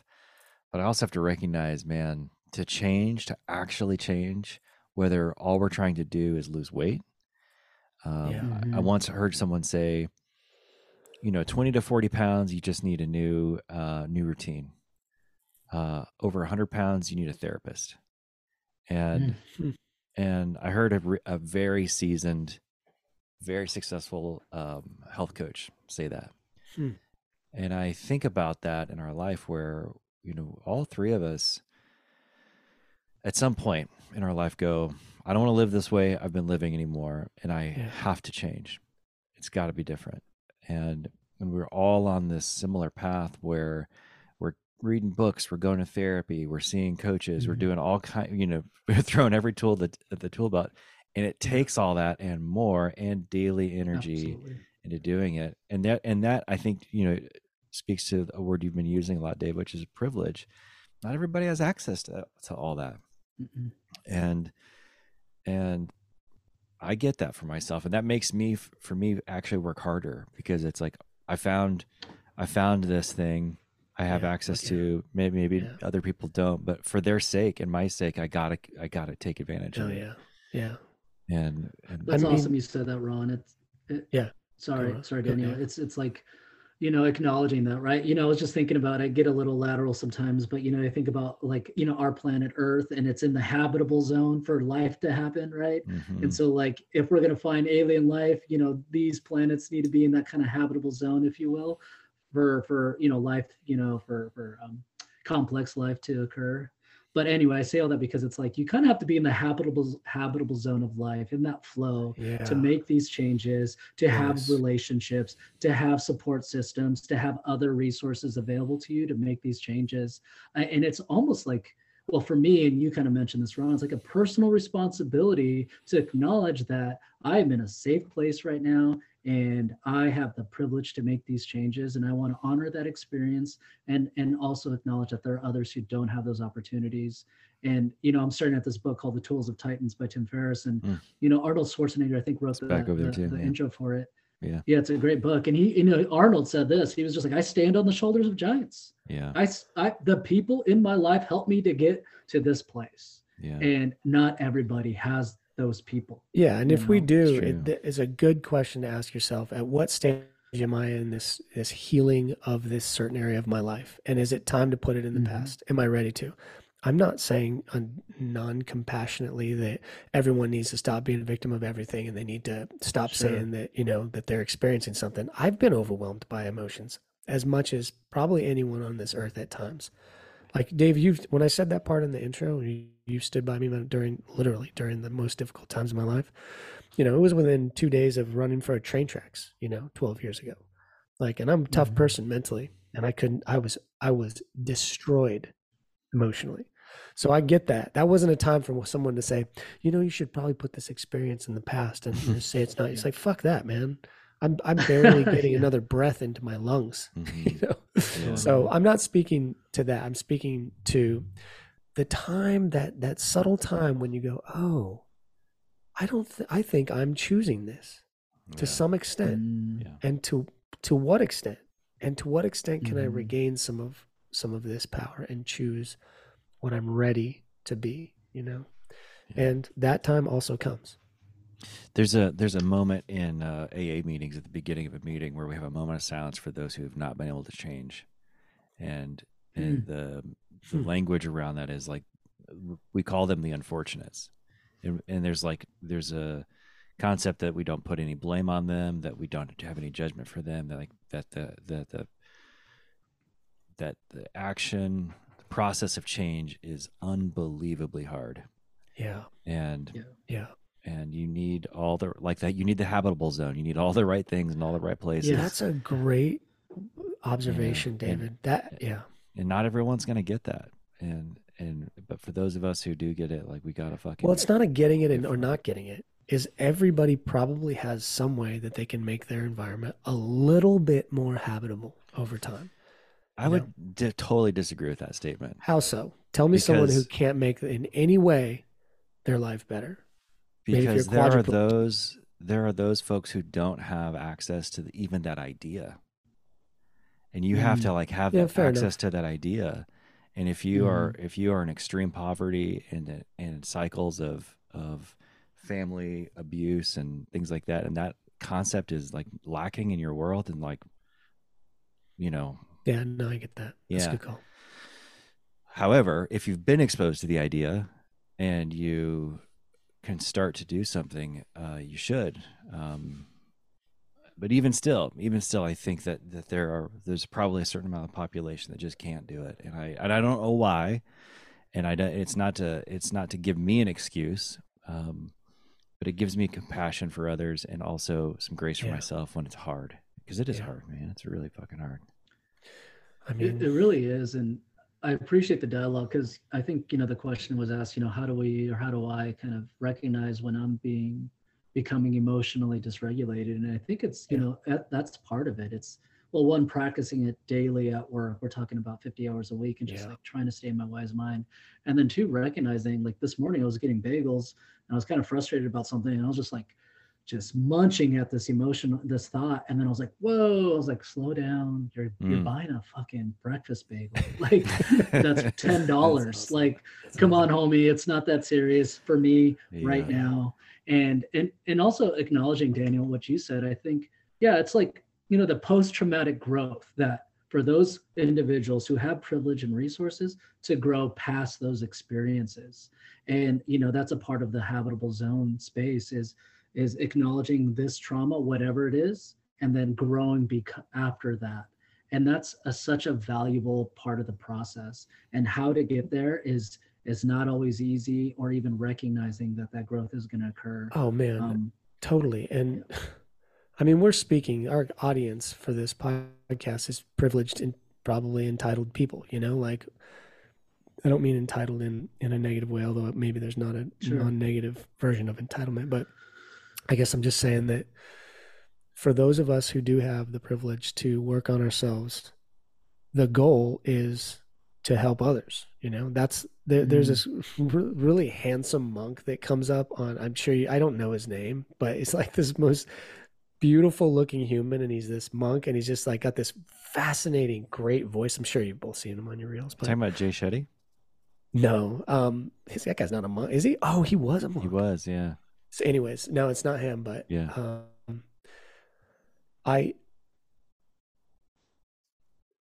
that monk was saying that our goal in life is to live a pleasant life as much as possible, and then help others do the same. And I was like, the way he said it was just, I was like, yeah, exactly.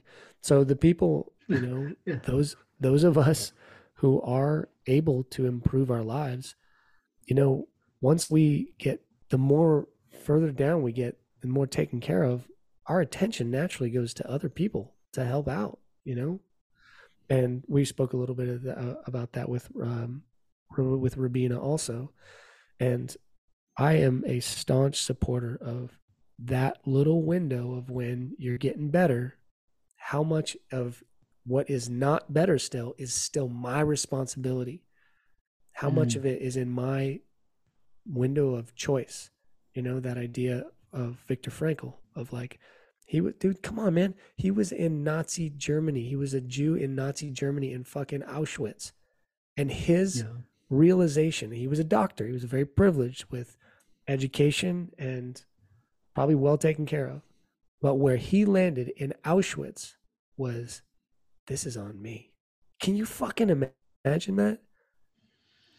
The person who has the entitlement to pass the buck more than anyone is probably a Jewish person being killed by Nazis. That's not on you, bro.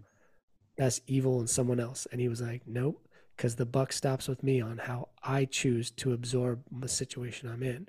Now, obviously, that's some gangster fucking personal empowerment, ego strength, right? I'm not saying we don't need to do willpower. That. But man, I'm fascinated with how much of this is on me. How much am I victimizing? And you know, and oh, nope, not victimizing myself. I'm just in hurting pain here. Okay, good. Notice Yeah. that spot, you know, but that awareness of where that little spot is, that where there's some workable tissue, some workable, you know what I mean? I feel like, you know, these is probably not what your kids can do. I get that, but Yeah. we can. Yeah. So let's do it. Yeah. Once you realize you can, it's like your responsibility to humanity to take action around it.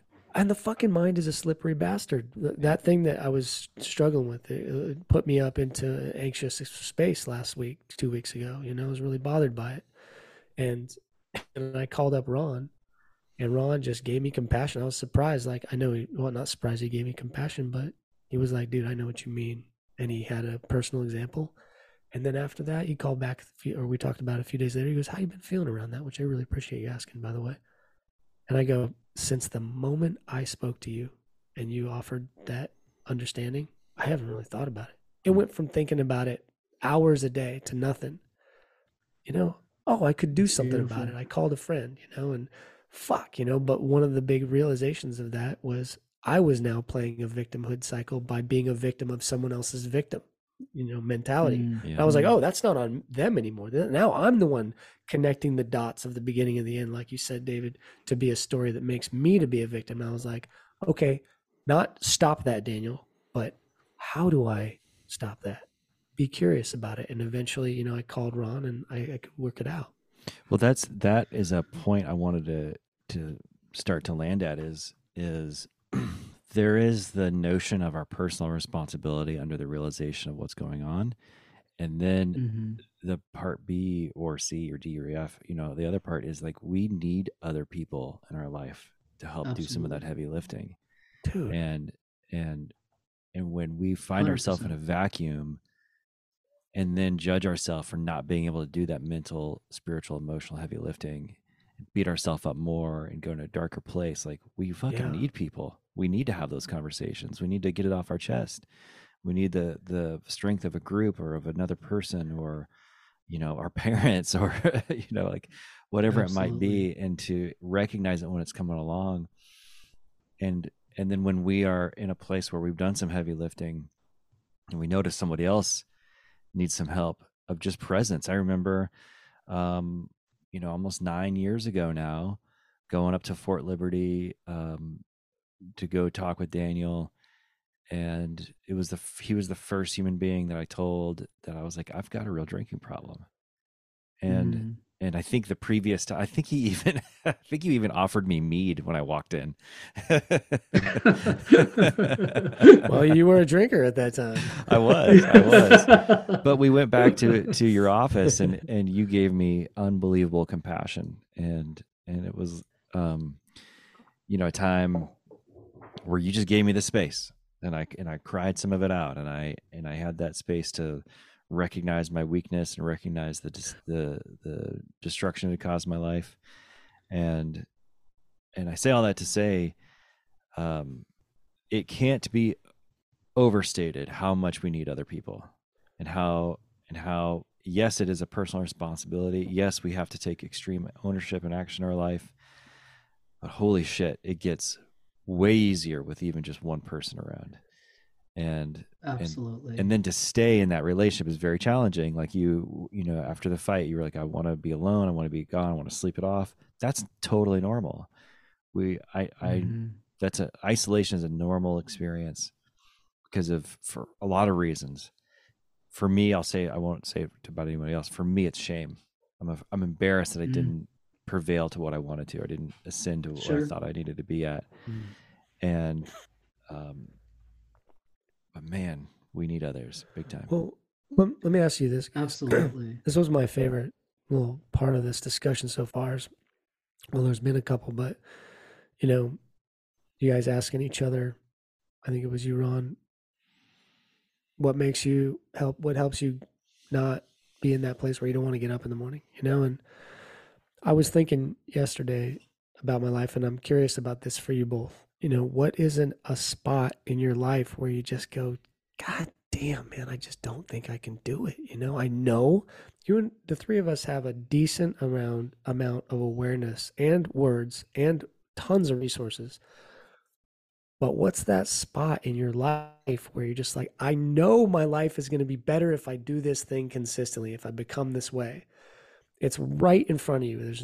There's no confusion about it, but it just feels like too much. I don't. That's a really I'm good gonna. question. At this moment right now, I don't feel like I have one of those spots. However, a year ago, or even 72 hours ago, or maybe 9 hours from now, I may not say that same thing. And I think that, you know, for me, because this is a conversation, Daniel, I've been having a long time. For me, that's like earning the amount of money that I feel like I'm capable of earning. That would have been something I would have said, I wouldn't have known to say in the past. And now I know I can say it because I felt intelligent enough. I felt like I could work hard enough, but it just seemed to elude me. Like, why can't I step into this place of success? And it felt totally impossible to really step into the level of earning that I wanted. That's a pretty amazing thing for you to say. So you don't feel like there's any spot in your life. I'm sure at the beginning of not drinking, that was one. I imagine. Oh, big time. Yeah, huge. Yeah. It was, I mean, yeah, so I stopped February 13th, 2011. And is that right? My public math is not Whatever. good. It's 9 years ago. Yeah, February. 9 years ago. Yeah. The week of my birthday, which is February 28th, I'm sitting in there in a meeting, and I'm listening to men who have had more years of sobriety by the skin of their fucking teeth, by their fingernails, by bloody noses and like broken backs. I mean, like every effort in their bodies to get there than years I'd been alive. They had done it for longer than I'd been alive. And in that moment of listening to them, I had this download from whatever it was, God, universe, that this isn't coming back. I don't get to come back to to drinking. And that hurt worse than when my dad died. Ron told me that it was like losing his best friend. Yeah. It was the thing I could rely on more than anything else in my life. It was a tool that 100% worked every time. If I wanted to be happier, it got me happier. If I wanted to be funnier, it got me funnier. If I wanted to be braver, I was braver. If I wanted some solace and feeling down, it gave it to me. It gave, you know, it was always there. And I just at that moment, I just didn't know how it was going to go away. And yet at that moment when I realized like it's not coming back, and I asked my higher power to remove the compulsion to drink, I felt a physical change in my body, and that compulsion to drink left me. And I don't say that publicly very often because it sounds so woo woo, but it fucking did. And I went from disassociating grocery stores where I would suddenly find myself in the liquor section or the wine section or the beer section, just standing there, not knowing how I got there, to walking through those sections or walking by like without any doubt. I was laughing to myself the other night because I was walking by a woman doing something weird by in the park. I live in a very nice neighborhood, and she was looking at me. She's like looking around, and she put something on top of the cover of a trash can, and she goes, "I think somebody else will want these. I don't want them." And it was a 6-pack of beer, full. And like, you know, 10 years ago, I'd been like, yeah, like pay dirt. I hit it. Yeah. What if I could say, what an incredible like example of like the macro situation for yourself, Ron. It's like, 9 years ago, that would have been everything for you. Now you can touch that memory, touch that experience in a way with skills that allows you to distance yourself from it and also kind of chuckle about it. If I can assume that is such a powerful mechanism. It's so important. Yeah. How about you, David? Oh man, I was thinking about this. I mean, I guess I could say a lot of things. There's always the thought of like whether I'm going to go back to school, education, maybe become a therapist, utilize my skill set in various ways. By the way, you would be an excellent fucking therapist. I've been thinking about that this whole time. I'm sure I'm not the Thanks first for saying person to that. say that. That means a lot. Thank you. Yeah, I think for me, I'll maybe to kind of like drift in into the personal, like romantic zone. It's drift in personal relationships, if you will. I have a call to, or I should say this. I think settling down with a partner and the thought of marriage and kids, I think due to various reasons, childhood stuff, really make me anxious. And I know that, like you said, Daniel, it's probably something that would benefit me and provide great joy and value to my life, but I'm still unsure. And that's kind of scary. It's a scary proposition. It's also kind of sad in some ways, but also I feel like my calling is kind of elsewhere. And maybe that sounds kind of woo. And a while ago, I had a dream. I kind of woke up with this voice in my ear, and it was like, it's time to make the sacrifices in life for the things you want. And those sacrifices weren't like, oh, you need to make these sacrifices so you can be in a relationship. You need to make certain sacrifices to continue to grow in this identity that you're currently cultivating. So does that make sense? It does. I hear you, man. Maybe a better question would have been, what are some areas that, you, instead of not being able to make any ground on, that you are ready to or are? And, I know for me, like a clear one was my relationship to tech. That feels like I'm snagged by the balls, Oh, gotcha. And I just I know my life would be better if I spent less time or had a more clear boundaries around my phone.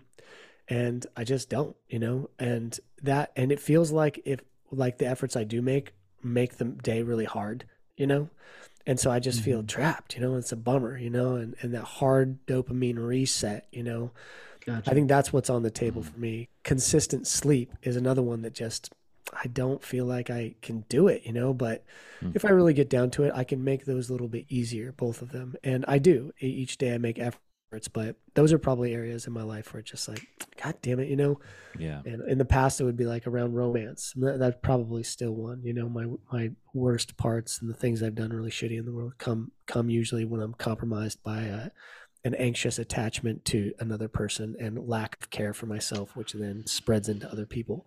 Like these are things that articulate that. I've been beat up by them, and I feel overwhelmed and bullied by my own mind, and so I just, that dialogue, I almost wish we would have started this conversation with a question like that, because I know you too, as much as anyone I know in this world, are on that path, and in a way where those things that were way too much years ago are now okay. Like you're getting better. And so, what's next? Is there a snowball effect where I feel like maybe Ron, you and me, at least I don't spend as much time around David anymore, but I'm curious. Like I almost feel like I'm really close to a snowball situation that's really scaring me, where I don't have any more excuses. Yeah. Yeah. You know what I mean? Thanks for clarifying that.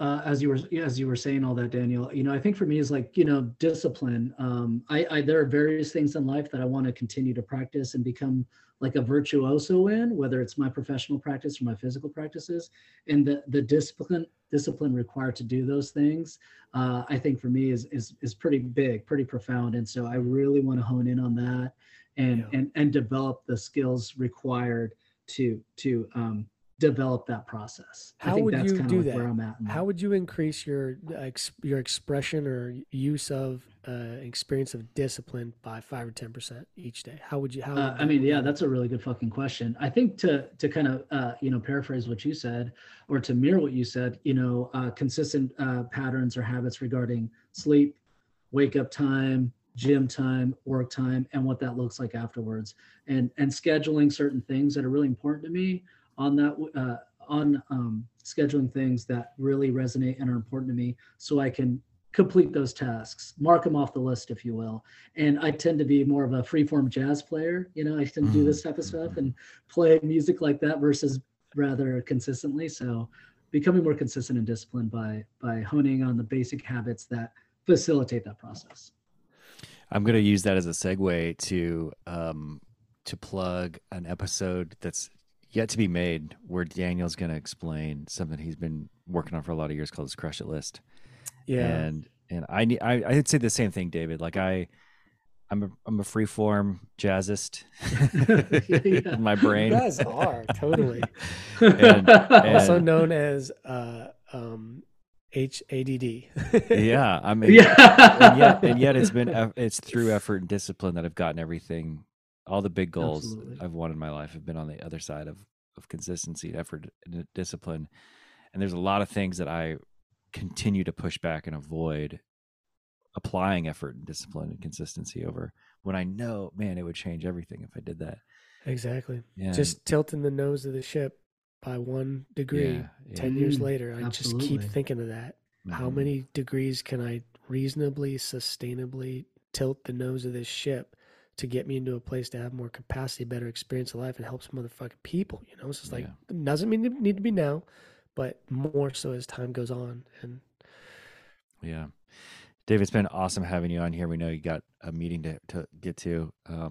I do. Yeah, man, I want to encourage you, dude. As you were teaching or talking to us earlier, I was like, that guy's got a big gift to help others, and whatever that looks like as a therapist or whatever it might be, man. Like, follow it, stay hot on that trail, because you give a great gift to humanity through that. Well, I appreciate you saying that, Ron and Daniel. Thank you so much. It's been it's an honor and a privilege to have these conversations, and yeah, I'm really grateful. So thank you. yeah, and come back sometime. I had this idea to have discussions, recurring discussions, that wouldn't as much be a person coming as a guest as it would be joining Ron and I for a discussion on a certain topic. And I think that might bring out a little bit more of what you have to offer for people. And so I'll probably bug you about that at some point in time. But really appreciate you. Love you, man, so much. And just thank you so much. What do you guys think of an Thank you so exhibition much, boxing match between the two of you? Oh, Who I would would get win? destroyed. Oh, well, I don't know.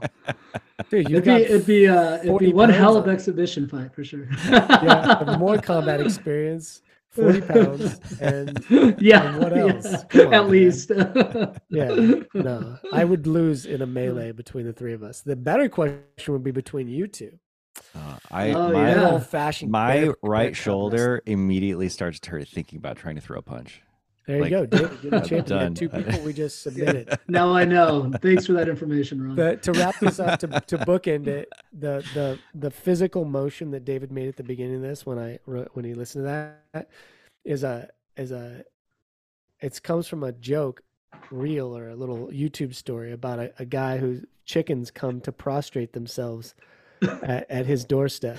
I can't remember the actual joke, but do you remember that story?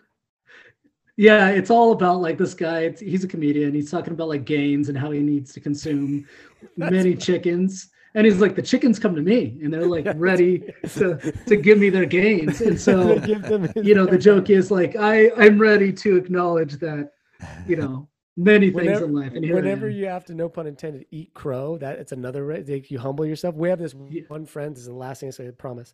There's one friend, he's kind of a big guy and not maybe totally very mobile. And he also hates prostrating himself to people and eating crow. And he'd see me and David would lay our head to the side and down like you can cut our head off, and we put our little chicken wings out. And one day this guy goes, "You got me." And then he like about a half of a centimeter tilts his head to the right and puts down his hands like barely come up. And that was his version of like prostrate. It was so fucking funny. You remember that moment? Oh yeah. Good. I'll never forget it. All right, man. Love you. Well, thanks again, fellas. I really appreciate it. You bet, man. Good to see you, David. Take care, bud. Take care.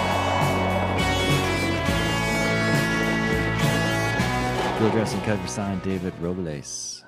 David Robles. Have I been saying Robles wrong my whole life? Robles. I think it means oak tree, if that helps your pronunciation at all.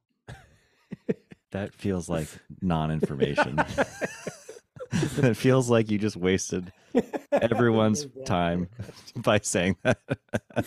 Well, he's always been really a strong, stable friend of mine, so I like that his name means oak. That's actually pretty solid. Yeah. For me. What's your last name mean? Some bullshit. They say it's got East Indian roots. The East Indies. Wow. Yeah. What an interesting.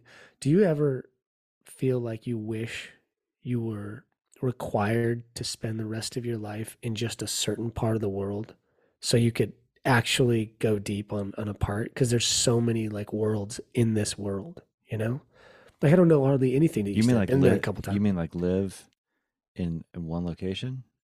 Your life now from now, yes, now on, you have to live in the Maine region, where Maine is. Yeah. That your whole life's gonna be spent there. Oh no, I take it back. Now you got next life. Now you got to live it in southwestern Africa, but you can never leave. That's your whole life. God, how amazing that would be. Yeah. I try to do that whenever I land somewhere. I You try to live decades? I tried to get to know that area really, Nice. really well. I do. Nice. Like when I lived in England, I did not let myself leave England to travel. Awesome.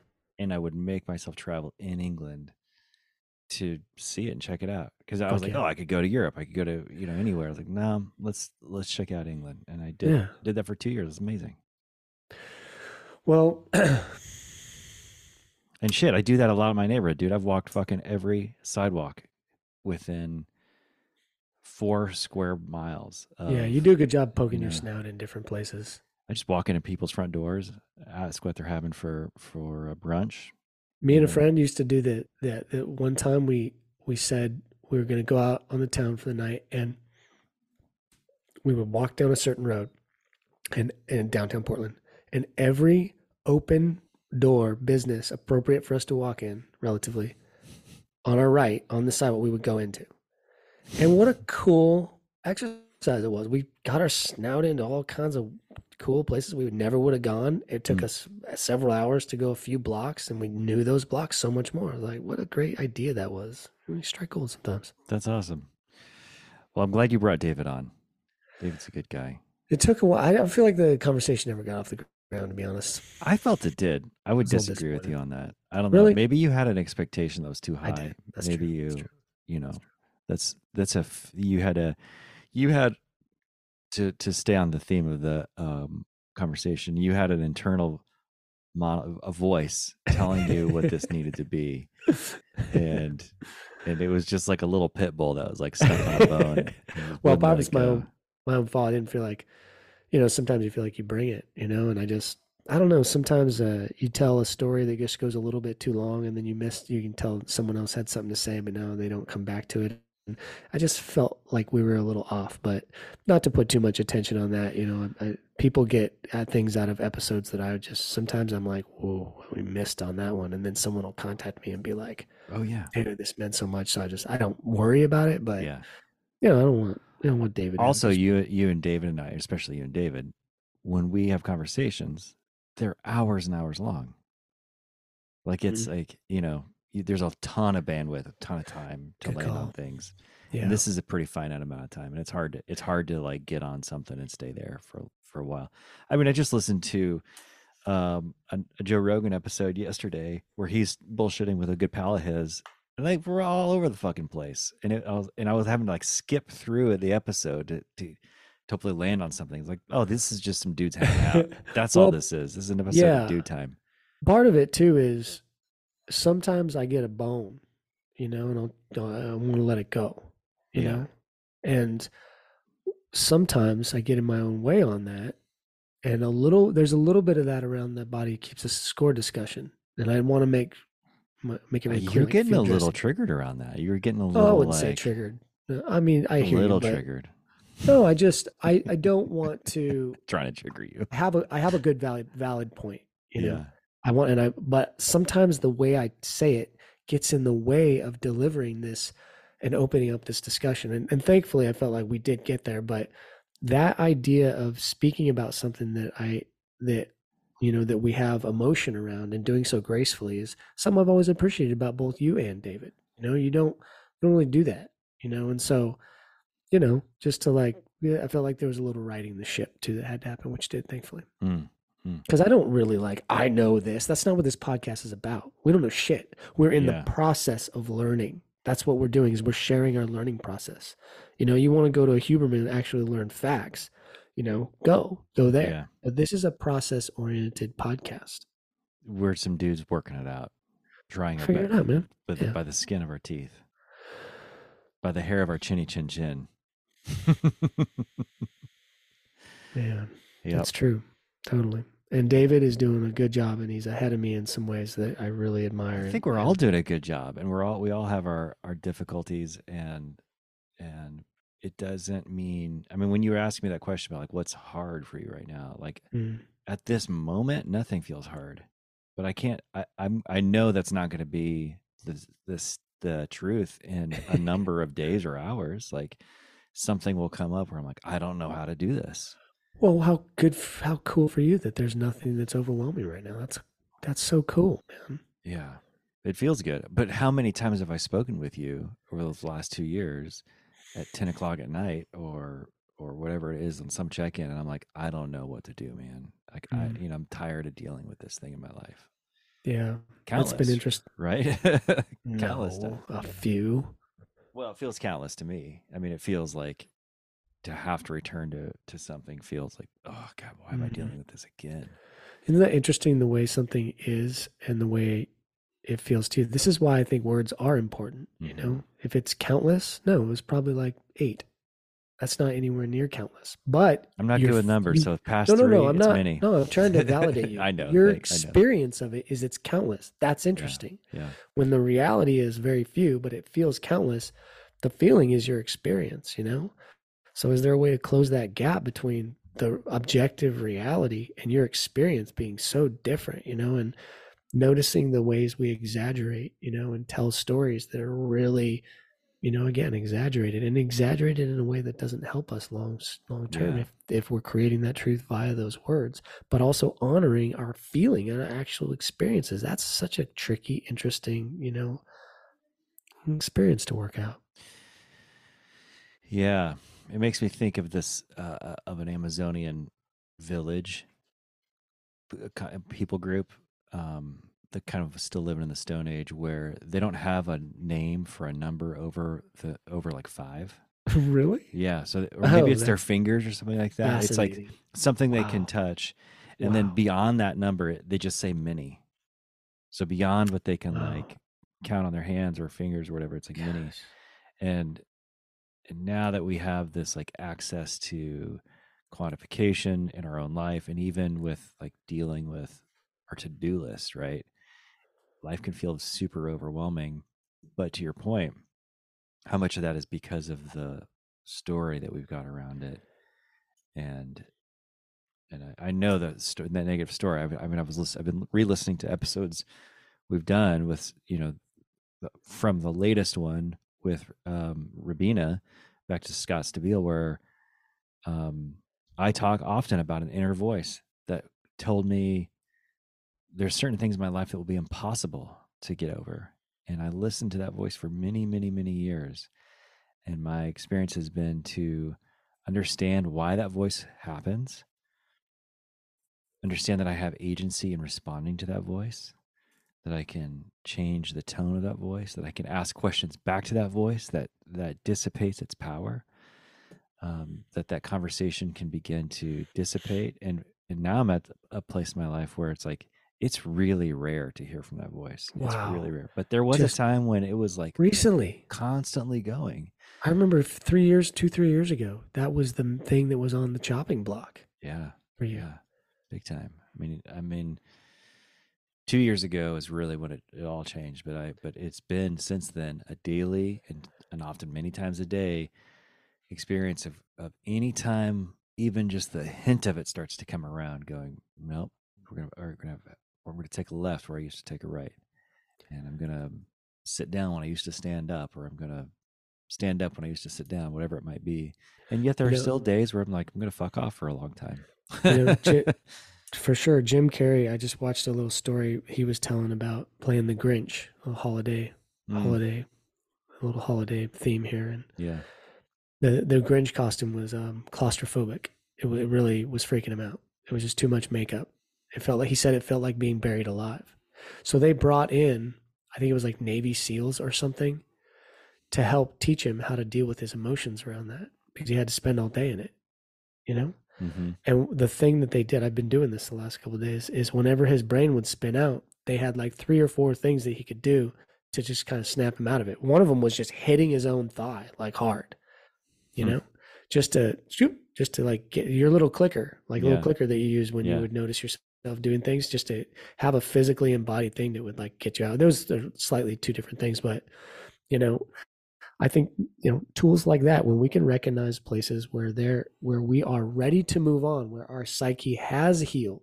I mean, maybe this is the distinction around this conversation. Yeah.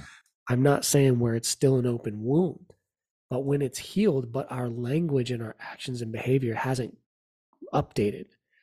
Yeah. And so our language sort of like causes that story to hang around and exist. And maybe if nothing else, just makes things status quo and they stay. But if our language, you update that language, it's going to feel like it's not authentic at first sometimes. But then I've noticed in some things that I say differently, that all of a sudden my life gets to move on in a different and to a new extent, because the language is now different. I'm saying things like a different person. That's a green flag. If you want to be different, it's probably going to look and sound different, you know, to some extent. And I'm as much as anything in this world, Ron, I think that where we hold ourselves back and where we can reclaim ground and develop and grow and change that's in our control is just a great conversation, man. Yeah. Liberating, truly liberating. Thanks for another great episode. Yeah. Thanks. You're welcome. Yeah. Thank you for participating, and let's go be better. You know, one way I think I'm going to be better today is, because of this episode, thinking about the things that we've been talking about. I think that I can live a little bit of a better life. I feel encouraged, truly. Yeah. Good. You know, so let's go do that. Let's go be a little bit better. Yeah, same. I think for me is to recognize I'm not always going to feel this confident as I do right now. Nice. And when it comes to question that feeling of insecurity and go, what's going on right now? Yeah. Interesting. Well, send me a voice memo later and tell me how you're doing. All right. Yeah, we'll do, man. All right.